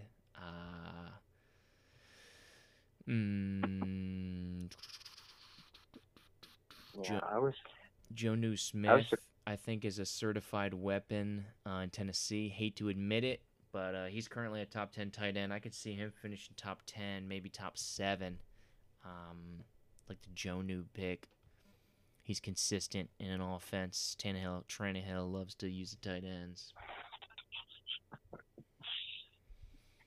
Yeah. I was surprised that Robinson fell. I don't think he's a very exciting name anymore. Mm-hmm. And I wasn't really looking for a receiver, but I just felt like he was a value pick there. Yeah. But, with him unliking the Bears on Twitter, that's how grown men handle their problems these days. No doubt. So much drama. Who knows what's going to happen there? True. So as we continue to roll down, jump on a Knicks team. Very keeper heavy. Like I said, liked the Minshew pick. And obviously his keepers are money. I mean, he did pick up a good defense and kicker. He got 29 points combined from the Saints and Robbie Gould, the Ghoul. Obviously able to get DK Metcalf. Jordy put him back in the draft, and Metcalf paid off. I like Metcalf this year. One of the reasons why I wanted to get rid of Lockett is because I think DK Metcalf is really going to get some play here, so I like that pick for Nick. I think Nick had a pretty good draft. He got the Wall from you. Waller as a tight end, who Carr likes. DK Metcalf, like we said. CeeDee Lamb, he's a high upside guy. Looks like Nick's going to give him the start this week. Nick got his boy back, Jarvis Landry. Of course, on the bench this week, got 13 points last night, or 2 nights ago. But interesting little draft from Nick. I like some of the personnel, of course, with the keepers he had: David Johnson, Derrick Henry, Kirk Cousins, Dalvin Cook, and Cooper Kupp. More like Cooper Yup, because Nick said yup to keeping him. True, 5.6 fantasy points last week. Dirty Dave, he's got Hollywood. Hollywood had a good week last week, 14 points.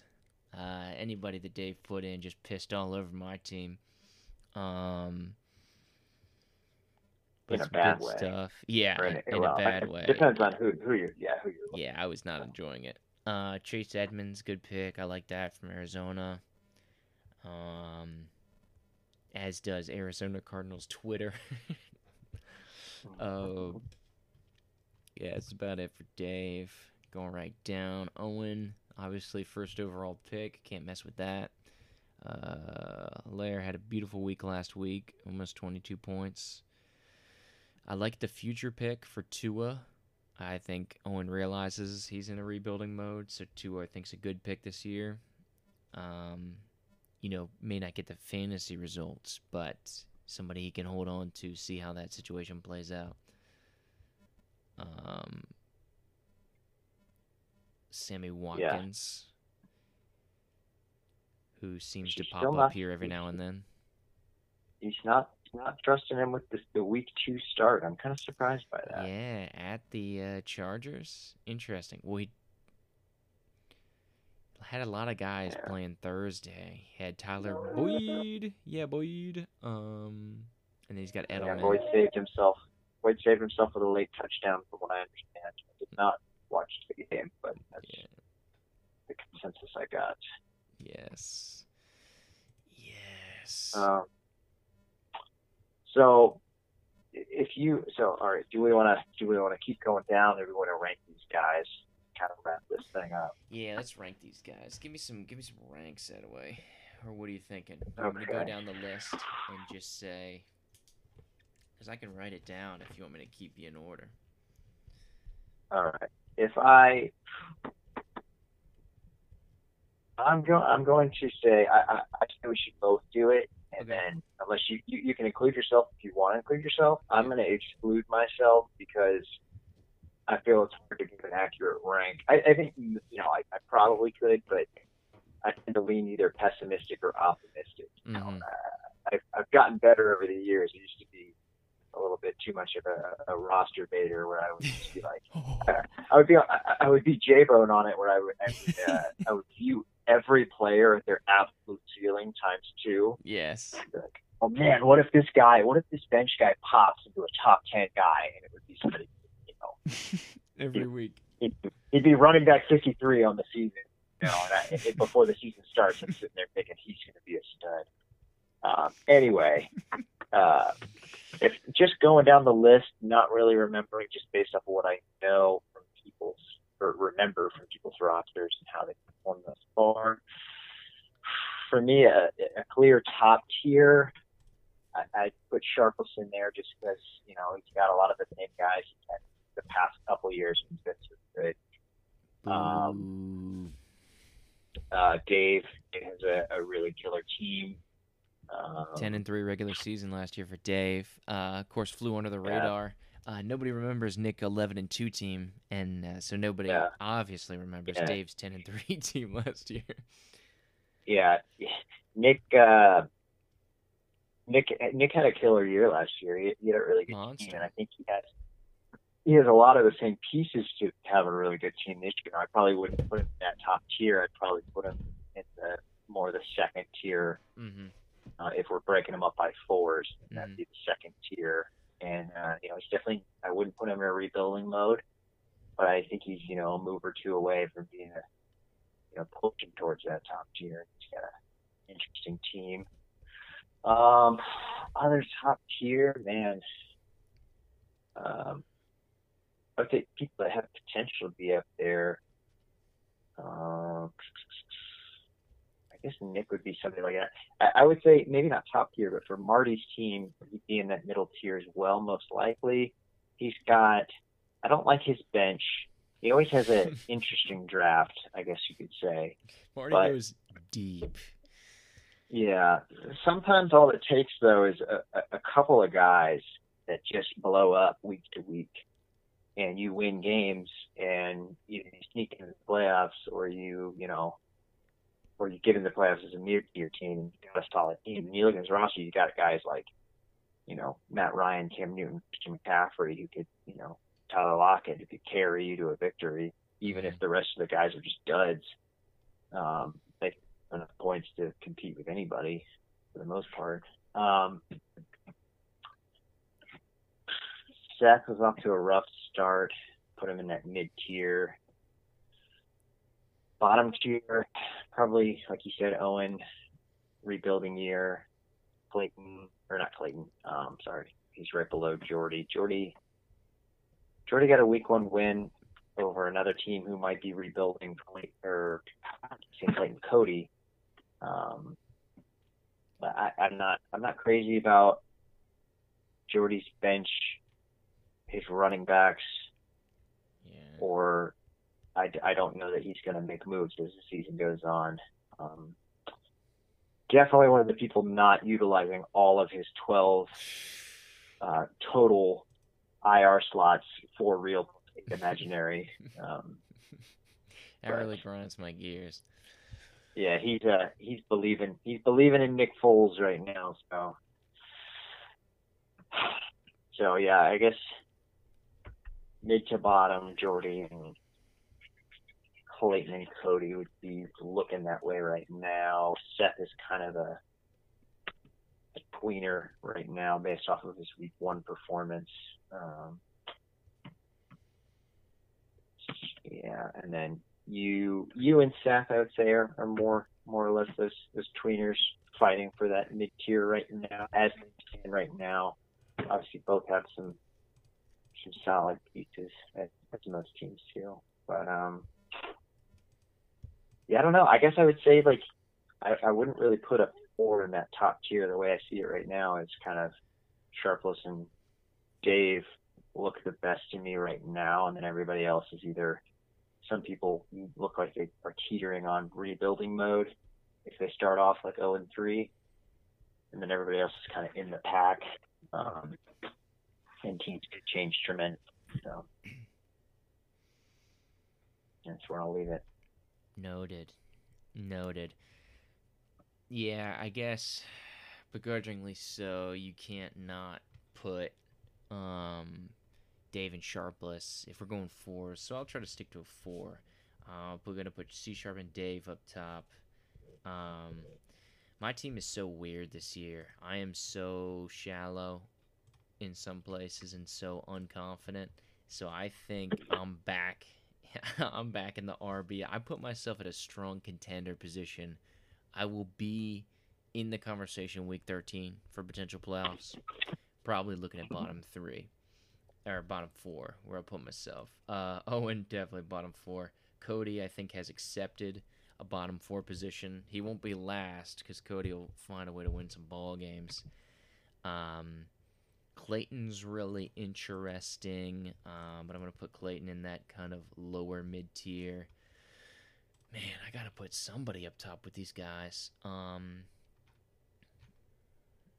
Yeah, like you said, I don't think... I'm going to put C Sharp and Dave as kind of the perennial favorites. I'm going to put Jordy in the bottom with us. I'm going to put Seth in the middle. Yeah, I like Nick. Nick is kind of that 1A tier. I'll kind of put him in top 4. just because he's so thick at those couple positions. And so I'm going to put Marty up there too. So Marty and Nick will round out my top 4, just because, I mean, Christian McCaffrey's basically like a quarterback. He's going to get 20 a week, probably about 80% of the season, very rarely going under 15. Cam Newton, I think just with the rushing yards, could be pretty relevant. And if he gets any kind of action with Ridley, he's double dipping with Matt Ryan. Lockett's a pretty consistent 10, 12, 15-point guy, which is great for Marty, because I think Marty's got like a lot of those guys that can go kind of firework. I like Zach Moss. I think Zach Moss is a little bit of a sleeper running back that Marty has. I like that pickup. But he's got a couple guys that are kind of consistently there that are going to be like that Tyler Lockett role, which is a great kind of accent with Calvin Ridley, guys that could go 30, but then next week put you with about 4 points.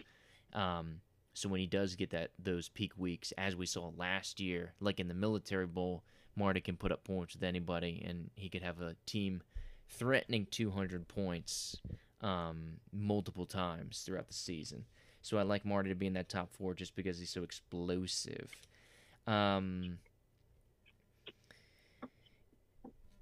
Yeah, I think I'm going to put you lower middle tier, rebuilding, but of course got a good core there, kind of where you put yourself. I'm missing one person.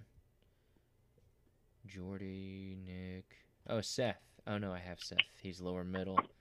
Who am I forgetting? Personal beef. Oh, Gross. Yeah, I'm going to put Gross upper middle tier. I mean, he's got Lamar Jackson, and just because of that, and Adam Thielen, who I think can legit carry his team. So I don't think he's necessarily a championship threat, especially the way Sam Darnold is going. Baker's too inconsistent for me. That's why I had to dump him.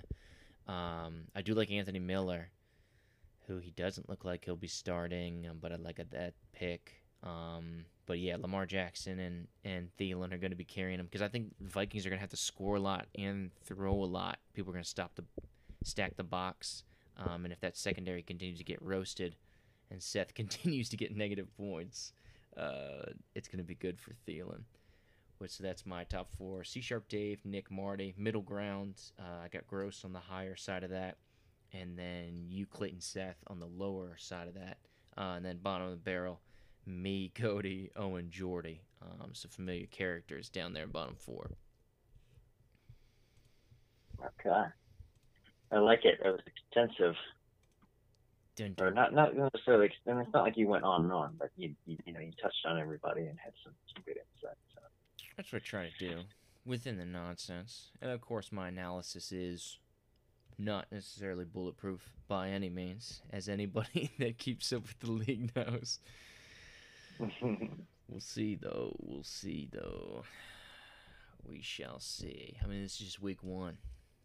Week 1, man. You got to build. Try not to overreact week 1. A lot of crazy things happen. Dang it. And we have lost Attaway. I dropped the phone call. So I'll be calling him back, and we will get him back online here at the 1 hour 43 minute mark here of this podcast recording. Dang, did you hang up? Christopher, yeah, I was so pissed about your analysis of mine. I didn't shut it down. Put this phone call in a rebuilding mode. Savage. But yeah, anyway, any other comments, I guess, kind of league-wide of where you rank people, not only their fantasy teams, but people in general participating in the league, their life standings as well. Oh, life standings. Everybody's number 1, man. Everybody's number 1 to me. We're all going to win this year. We're all going to win. Friend League contract has been renewed, for the record. No, I'm interested to see, what's going to happen. Like you said, it's week 1, and we only had so much to talk about. So tomorrow, after the week 2 games are over, we're going to have another 2-hour podcast plus whatever else we have to talk about. So, True. No, we'll see, man. We got a lot of interesting competing draft destinations. Yeah, the way going on. Any thoughts on those? Where do you stand? Well, Detroit is, like a clear lead. Yes, sir. But I would be willing to consider other ones, especially if we got to visit the set of Norbit. That could be fun. Yes. To do it, just the idea of that is funny. Like if you're like, yeah, I went to L.A. Oh, what'd you do? Did you go such and such? Nah, we pretty much hung out on the set of Norbit, where they filmed the movie Norbit most of the time. And then we went back to the Airbnb. Yeah, and then we just went off and drank Kool-Aid jammers and margaritas at the Airbnb. Put that on the record. Cody and I will be getting some Kool-Aid jammers for the draft next year. When we get we get that in Detroit. It's one of my 3 favorite verbs. I put that on the list, Jam, man. blast, thrust. Everybody knows Yeah, this. they get the Kool-Aid thrusters and the Kool-Aid blasters as well, and I am in. Game over, man. Game over. True. Too true. Yo, so one thing you wanted to talk about, Adaway can't talk about post week 1 as we go out of it. Of course, teams in the standings after week 1. We had a 3-3 split. Of course, it was interdivisional. So we went across the league. You, Nick, Jordy, Dave, Marty, Sharpless, all 1-0. Gross, Owen, Clayton, me, Cody, Seth, all 0-1. Adaway, I know one thing you want to talk about. Seth was playing daddy on Tuesday night. He opened up his wallet and blessed all the children. Adaway, on Tuesday nights at shortly after 11 is always, at least for me, a time of excitement. What were your thoughts after you saw the summary report for the bidding war on Tuesday night? It was a good one for week 1, man. There was a lot of players to be had out there. Yeah, a lot of interesting moves made. I think there's been a trend the past several years, especially from Seth, to kind of spend big on week 1. But this year he kind of upped the ante again, and I don't think most of you saw him. Adaway. He didn't up the ante. Yeah. He didn't up the ante. He went all in, man. He changed the game. Yeah, I mean, I get the strategy. He can trade for dollars later on. I was kind of surprised. I thought about it in one extent because I did multiple bids, and I think I was just a little tired too, or confused. But I was getting confused about okay, so if this one doesn't go in, I was trying to play the decision tree without actually writing it down, and I don't want to spend a boatload on this guy and then accidentally spend a boatload on another dude, Mm-hmm. So I was kind of thinking maybe Seth accidentally spent all of his money. I don't think so, but there was a part of me that thought he didn't think he would actually get say Goddard as well. Mm-hmm. He probably did it on purpose. That's what Nick believes. But I was I could see a scenario where I could do that to myself. And I'm I probably won't get this guy, but I'll just throw 35 on him. Oh no, I got both of them, that kind of thing. And he just didn't admit it. True. Yeah, I think it was a calculated move by Seth. But of course, he did have backup plans. I don't know if you guys saw, but I tallied it up. Seth actually made a number of bids and requests. He actually bid a total of $131 for, I think it was 6 different players. Obviously, he maxed it out, and of course, he was planning on backup plans of getting some of those guys, not getting some of those guys. But, I mean, he got the big 3 that were kind of the 3 hot button ones. Obviously, Benny Snell, Goddard, and who was the other running back? I don't even. Naeem Hines. Yes, Hines. Yeah, I don't even remember because I didn't get any of them. But yeah, I mean, and that's the one thing is kind of Seth, of course, like you said, history of bidding high and bidding early in week one, but not knowing the market. And Seth usually severely overbids or severely underbids. But he was right on the money this year, which makes you wonder, and I think Gross called it. I'm peeling back or maybe it was Sharpless, one of those Denver boys sharing the joint house. Some conspiracy. The joint house. The commissioner eyes, as they call it. And so Seth goes in there, looks at the bids. Allegedly, he cannot see the bids, but he can see the keepers ahead of time. He has admitted to me that he can see the keepers when people are putting them in. So he is well aware. And that's why we call him the keeper peeper. Yeah, the keeper peeper. So he's like Gross, peeping in on the group chat every now and then. Says the keeper peeper, yeah. So yeah, hysterical, but I respect it, to be honest. Balling out, going all in, because that's the one thing. He wanted 3 guys, and he got all 3 of them, and he actually got 4, I think, before the night was over. But yeah, if you want him, you got to spend money. That's how it goes, man. Yeah. But now he's got to play the uphill battle. He's got a defense that's currently projected to score, what was it? I think it was -5 or -80. -5 a week the Vikings are scoring right now. So over a 16-week season that they will play, they're on pace for a -80 defensive score right now. So, I mean, or injuries, which is why I have Seth middle of the pack. I think he's got a solid core, but if something big happens or he's got to pick up some players, he doesn't have any room to work with. That's the only thing. But, of course, he can trade up and get money. I do it annually, and it is easy to do. But we'll see, man. We'll see. Bold move, though. Bold move. But I would be pissed because I was $1 back.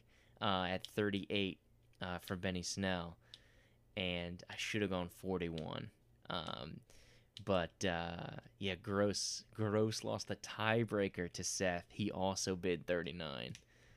So it's a heartbreaker for Team Gross, I'm sure.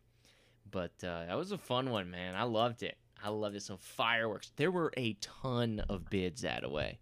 I don't remember seeing that many bids on a Tuesday night in recent memory, like as far as the depth or most everybody getting in on the bids and everything like that. So it was fun just to see all the participation that was in there.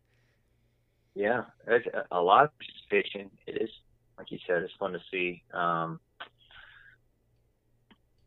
I like to see some of those guys get involved. It sucks to lose on a tiebreaker, but it's just the way it goes. Mm-hmm. He's not going to lose any more to Seth. We know that. Yeah. Yeah, he just got to suck worse in week 1, man, to get that tiebreaker. I guess he scored, 17 more points than Seth in week 1, and that's why he I think didn't have the tiebreaker. Gross, that is. Oh, yeah, because Gross lost week 1. Yeah, that's. But yeah. So it goes. I can't find the report. What was it? Oh, it's under Wednesday. Oh, weird. But yeah, let me see here. 1, 2, 3, 4, 5, 20, over 20. 27 attempted bids. Wow, that's impressive. By most of the league. Seth, Gross, me, you, Cody, Marty, Nick, Sharpless, Dave.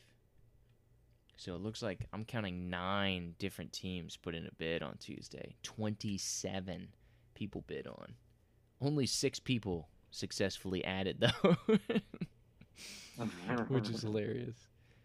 But yeah, man, wild stuff. But yeah, that had to be shout out. And shout out to Sharpless trying to stoke the fire so he can be the only one with money left at the end. Nobody was buying that he was going to drop 40 on running back. So how much did he? Oh yeah, he's like 19 or something yeah, like like that. 16 or 19. So, which I don't have a problem with, but you knew he was just trying to drive up the price, being facetious. But it's just one of those things, man. History. You know Sharpless isn't going to do those shenanigans. Sharpless Yeah. and his try to get some head games going there. You drive up the market by spending all your money in week one. That's how you drive up the market, baby. So it will be highly contested because I think we had a lot of people with a lot of money last year. Yeah. Usually at the end of the year, people are kind of coasting in on E, man, but we had a lot of people still with some significant cash. Yeah, I mean, there are certain people oftentimes that end the year with a lot of cash. I think Gross tends to be one of those people. Yeah. And so that's why he hit up on Peterson, fairly significant reports in place from what I remember. But like you said, you got him, got your man. Yeah. You'd rather have the cash just sitting there, or you'd rather have the guy that you can start. So you can't blame him for that. It's better than having that $27 at the end of the year or being out of the playoffs and still have that $27. But True. And it's like, but yeah, if I go to Seth and I'm say, Seth, give me Benny Snell or give me Naheem Himes for $40. Like, he's not gonna do that deal. Yeah. At least I wouldn't think that he would. So, I mean, the guy is valued more than the money, and I think that in of itself, you see that. But, yeah, no problem with going after getting the guy. I like that. I like that. That was ridiculous. Week one. That's a new league record. Highest bid in 1 week as far as money-wise. 131 for Seth. Highest actually deducted in one night. $100. Oh, yeah. I don't think we've ever come close to that for one team. No. Definitely nothing above 70. I remember Jordy threw down 65 for a running back. But I think that was his only bid that night. Yes, sir. Yes, sir. Good stuff. Good stuff. Oh, and that was the one thing. Adaway, I don't know if you have anything else, or if you're trying to wrap this bad boy up as we approach this 2-hour mark right now. Dude, I've got all the time in the world. Let's make it a full marathon. Yes! 26.2 hours. All these people complaining because we didn't do it last year. Well, this is what you get, is a 3-hour barn burner. There you go. We're going to make this, so if you tune in for the 1 o'clock kickoff, and of course have the games on mute, we're going to try to take you to the afternoon games.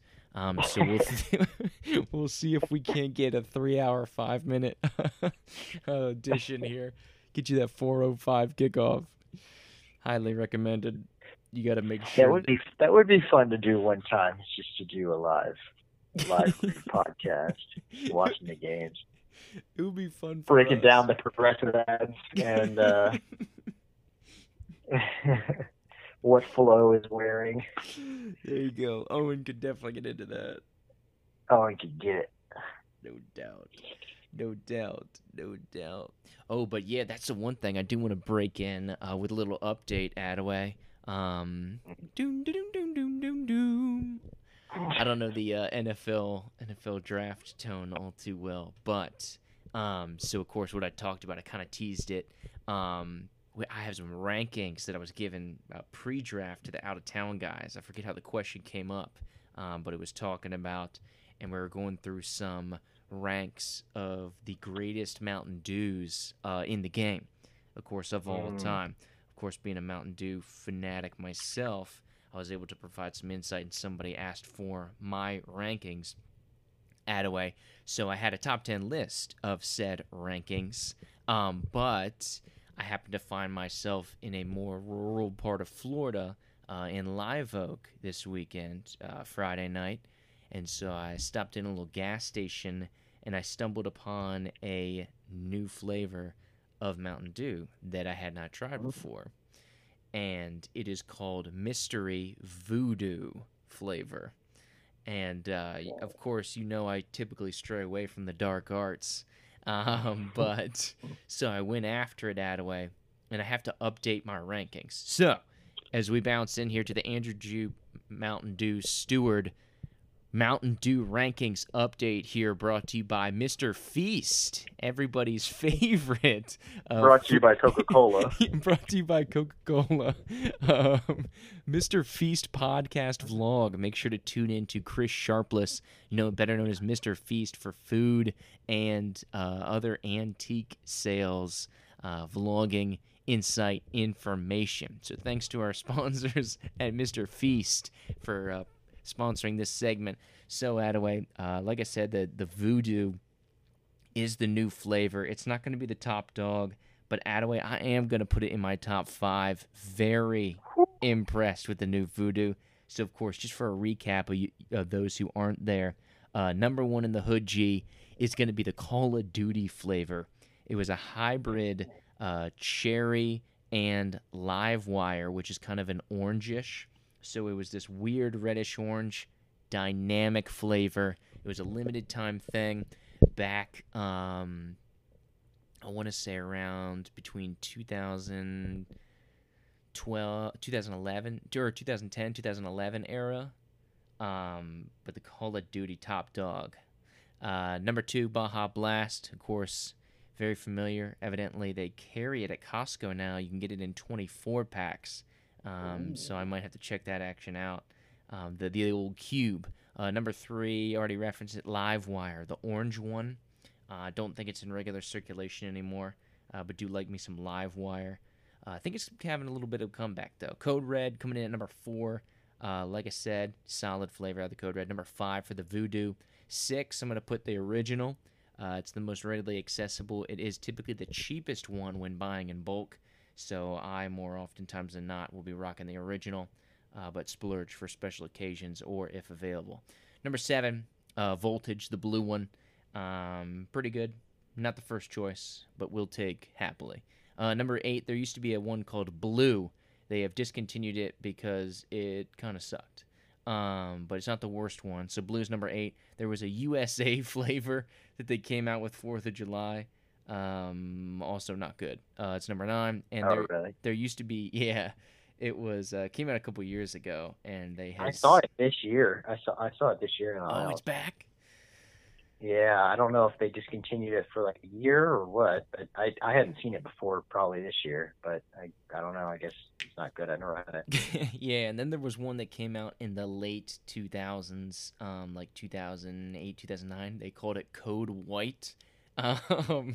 It was only out for the summer, and it sucked. So that's my bottom of the barrel, number 10 ranked Mountain Dew flavor, and I don't think I'm leaving any out, but that's the big list. Of course, brought to you by Mr. Feast, the Chris Sharpless food and auction blog. Make sure to check out Feast on all your favorite podcasting media, and follow Chris Sharpless on any social media that he may be occurring in for food and auction and British TV shows on online streaming devices. Thank you once again to our sponsors at Mr. Feast for this segment. And you can check out his OnlyFans at Mr. Yeast.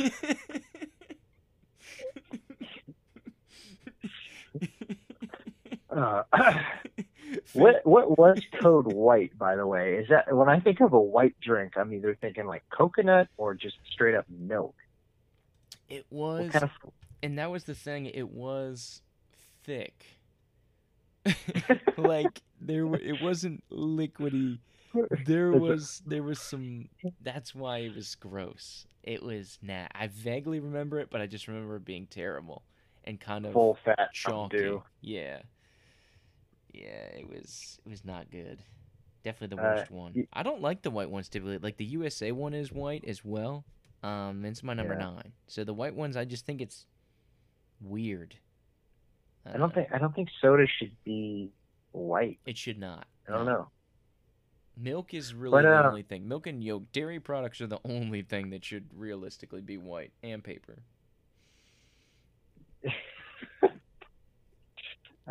That's my hot yeah. take. The hot take of the weekend. That's a hot take. I'd have to think about it a little more on its face. Eggs. I could see. I'm okay with eggs too. Yeah, I'm okay with that. Or icing. I like some good vanilla icing. A little homemade action. Ooh, some cream cheese icing. Okay. Cream cheese in general. I love cream cheese. I like the strawberry cream cheese. Big fan. Oh, well, you forgot to rank Diet Mountain Dew. Oh, I do not like it. But I would drink it over Code White. So I'd probably put Diet Mountain Dew at 10, and I'd bump Code White down to 11. So, yeah, I don't really get diet sodas in general. I know some people who, like young people, who say diet sodas are better, and I don't get it. I guess something's wrong with their taste buds. I don't understand how people think Diet Coke, like, unless they have to drink Diet Coke, you'd be like, yeah, Diet Coke, I like it. But, like, how you think it's better than Coke, I just never understood that. Yeah, I'm with you. Unless they're trying to rationalize it's better for you. Yeah, but that, and I won't argue with it there. Like, it's like, oh, I can't drink regular Coke, or I don't want the sugar, or whatever. Okay, sure. But, like, I don't know.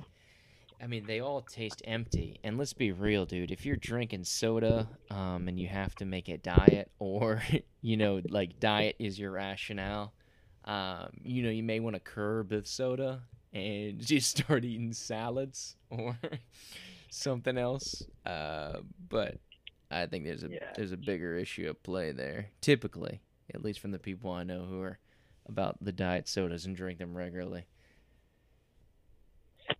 Yeah, that's a whole discussion. I think I like Cheryl too. Like, yes, somebody we used to work with, addicted to diet soda. Mm-hmm. Her desk was also the only one that she made Jupe and me look clean, like neat freaks. True. The only person in the office capable of doing such a thing. Yeah.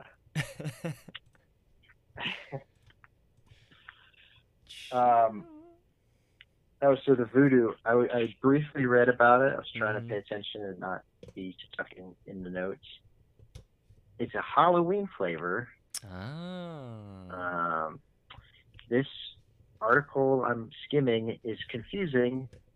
I think they're speculating. They said something about it being candy corn flavored, and then I think they said it was not actually candy corn flavored.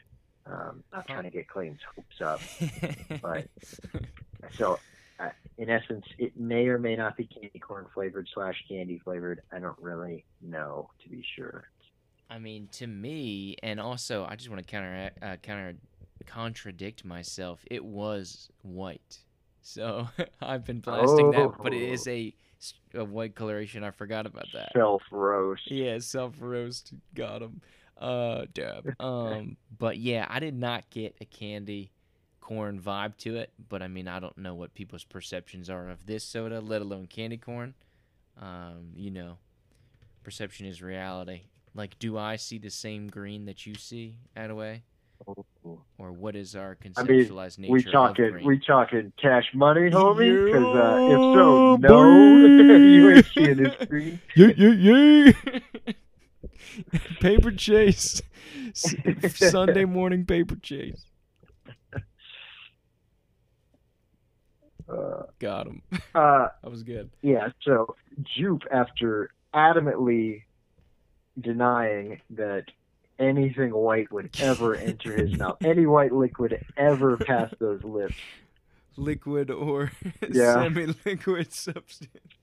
Here we come to find out that he was guzzling this mystery white substance from Mountain Dew. County to county in the northern Florida.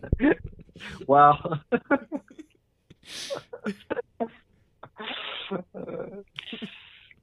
Drinking this mystery white substance out of a paper bag while calling the high school game.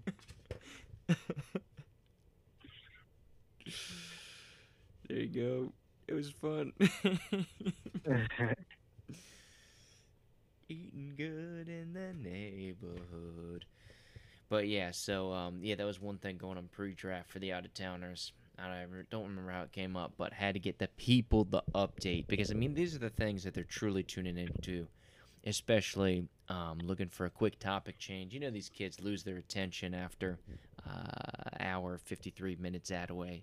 You know, so as we break this 210 threshold right now, have to find ways to keep them engaged. And to be frank, I think that's the reason that they keep coming back. If we're being honest. Yeah, I think a lot of people tuned out after we started talking football, so they won't hear this. True. Maybe if we put it in the highlight reel, we can put it in the theme song kind of intro, our greatest hits kind of on the front end, like some people do sometimes. Yeah. Spend a couple hours editing this too. I want you to devote a lot of time to this. Yeah, that is one thing that we refuse to do is refusing to edit this podcast. This is the full, uncovered, unscripted version. So we want to give you the most authentic feel possible. So I will never edit this program, at least in between things. I may add a little intro. But that is about it. Yeah, this is definitely a scenario where the consumer is demanding less, and we are giving them much more than they're asking for. Yeah, they set the bar low.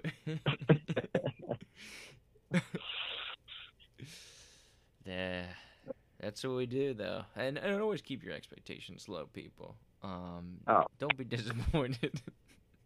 It's like, not for this, but for life in general, truly. Oh yeah, if at first you don't succeed, lower the bar. Classic advice.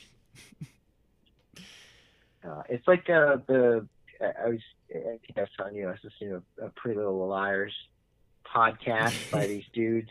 A true shame we did not discover that while the boys at the candy shop were actively watching the series of Pretty Little Liars, to be honest.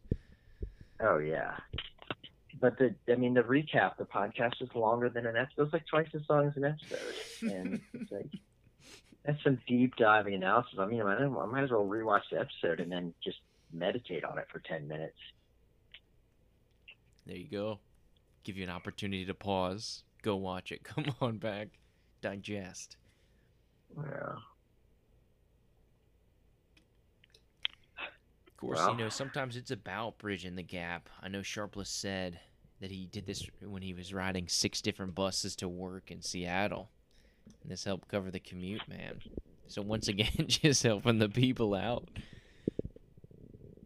Trying to escape your kid, your family, your obligations. Dive in for 2 hours and 15 minutes of audio gold here, Adaway. That's why we don't edit it either, because everything is just gold, man. True. It's like how do you get a Pro Bowl team off a roster that should have everybody in the Pro Bowl, you know?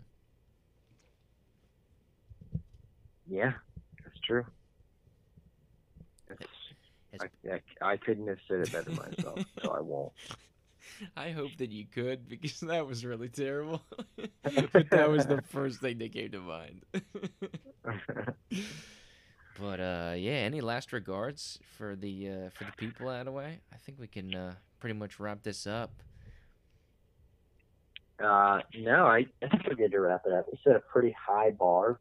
True, which we don't like to do. No, I don't like to do that anywhere. I don't do that often, but pretty high bar. I'd like to do it regularly. We can talk in private. We can let the lawyers figure it out, whether or not we're going to make this a regular thing. But I think might not be a bad year to do it, unless we get some really harsh reviews. It would almost make me want to do it more if we got harsh reviews. That's to be true. Honest. That's just me. That's true. We're fueled by your hatred. Hate cast. Yeah, but no, I think we're good. I enjoyed my time, and I'm ready for a good football season.